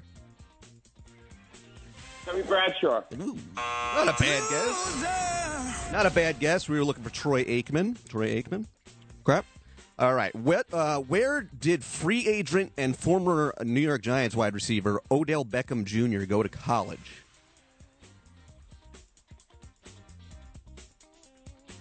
national community. No. We were looking for Louisiana State University. Number 3, yeah. Name one of the two NFL MVPs to ever win the award unanimously. There's two of them. Both happened after 2010.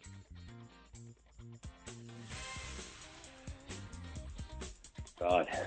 Give me a guess. For Green Bay. Okay, Aaron Rodgers now. Oh, it's not looking good. And number 4, TCU will be competing for the national championship against Georgia this Monday. What is TCU's mascot?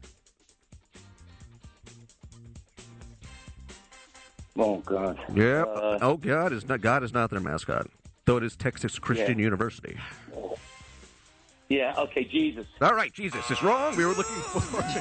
Jesus is everywhere. Everywhere. With the horned frogs. And finally, besides the ones that are symmetrical, every NFL logo faces right except one. Name the only team's logo that faces left. And Anthony, just for the hell of it, I'll give you a hint. The executive producer of this program, it's his favorite team if you listen to the show.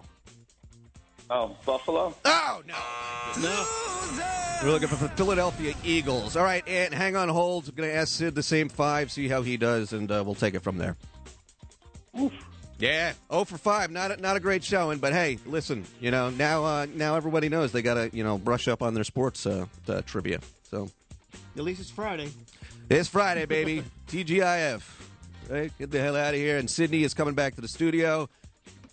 Sydney Arthur, our contestant Anthony from West Babylon, went a whopping 0 for 5 today. So you know something about football? Nope. Then why do you call in for? I don't know. They want to talk to you. Yeah, come on. All right, here we go. Yeah. What 3-time Super Bowl champion now provides color commentary for Monday Night Football? No, I don't even know this. He won 3. I don't watch Monday Night Monday Football. Night. Come on, the Bills game. What the hell? Yeah, that's true. It was Troy Aikman. It was Joe Buck and Troy Aikman. Put it in the books. Number 2, By the way, what 2 coaches won his 3 Super Bowls? 2 coaches. Jimmy Johnson. And Johnson won the first 2, then he stepped down and delivered the third 2. Tom Landry. No. Landry was the guy they fired for Jimmy Johnson. Guy by the name of Barry Switzer. Who coached at Oklahoma. He did, Oklahoma. Yeah. That's right. Number 2. Yes, quick. We got to do this quick. Where did free agent wide receiver and former Giants wide receiver Odell Beckham Jr. go to college? He was on the same team as Jarvis Landry. Mm-hmm. The Dolphins took Landry in the first round. The Giants took Odell Beckham out of LSU. Yeah. All right. Name one of the 2 NFL MVPs to ever win the award unanimously. Peyton Manning. Oh! Tom Brady in 2010 and Lamar Jackson in 2019. All right, you get this one. Get on track here. TCU will be competing for the national championship against the Georgia Bulldogs. What is TCU's mascot? Horned frog. Yeah. Oh, wow. One of the best. Wow. They got some pretty cool jerseys, I It's a gotta good say. team. That kid Max Duggan's a good quarterback. Yeah, he's a tough kid. All right, and finally, number 5 to round this out. Besides the ones that are symmetrical, every NFL logo faces right except for one. Name the only team's logo that faces to the left. Yeah, blow me. How about that? I mean, I'm sorry. I know a lot about the NFL, but are you serious? I'm not going to give you a hint that I gave the caller because it was a sympathy hint because he didn't get any right. Cleveland Browns. Not a bad guess. I don't know. Couldn't even wait for the hint. Birds. Oh, the Birds. The Philadelphia Eagles, ladies and gentlemen. Nicely done, by the way, Matt Meany. That is our program director and a huge part of the Bernie and Sid success over the years. I love Matt Meany. Thank you very much. We'll come back and wrap it up. It's been a great week of shows. Sid and Friends in the morning. We'll be right back. It's Sid's Take, sponsored by Fearless Boilers and Pavilion Tankless Water Heaters on 77 WABC. 77 WABC. This is Sid and Friends in the morning. No, I get by with a little help from my friends.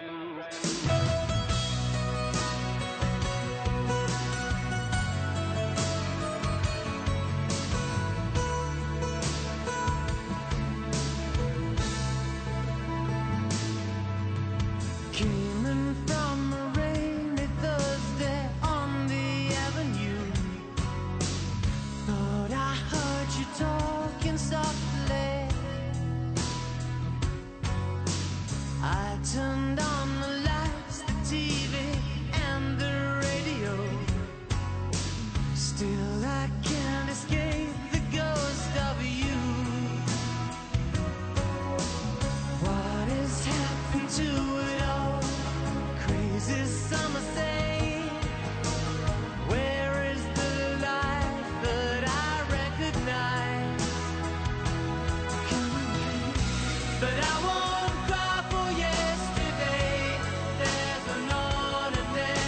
Duran. We started with Duran. Come Undone. We end with Duran. Ordinary World on this Friday morning. Great show today. I want to thank all of our guests. Mike Ragusa, that's my choice.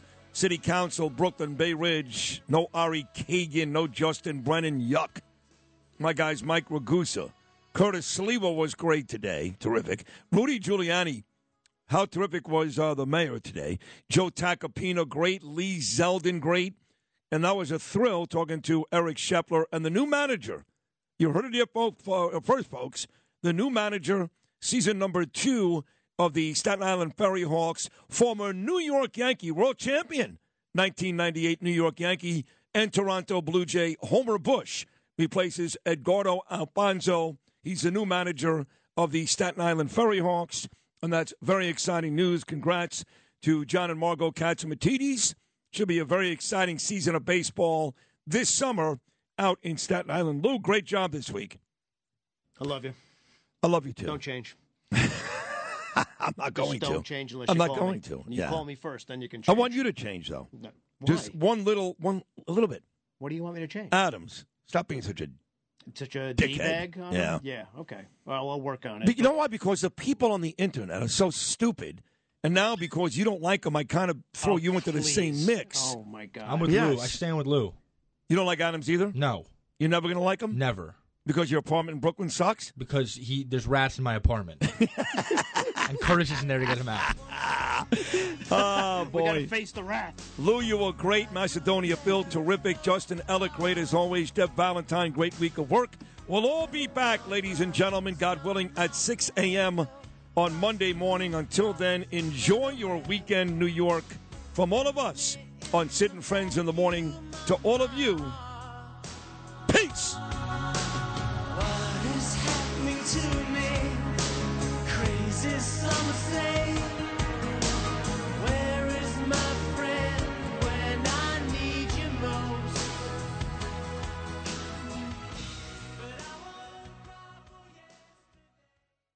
Hi, it's Lou Dobbs for Priority Gold, America's precious metals dealer. These are volatile times with high inflation, soaring debt, wars on multiple continents, and rising financial stress. Central banks are buying gold to diversify their reserves, so are many Americans. Call Priority Gold and find out how precious metals can help you diversify your portfolio. They're highly rated and happy to help. Call 1-866-303-6357 or get a free gold guide at PriorityGoldGuide.com. That's PriorityGoldGuide.com.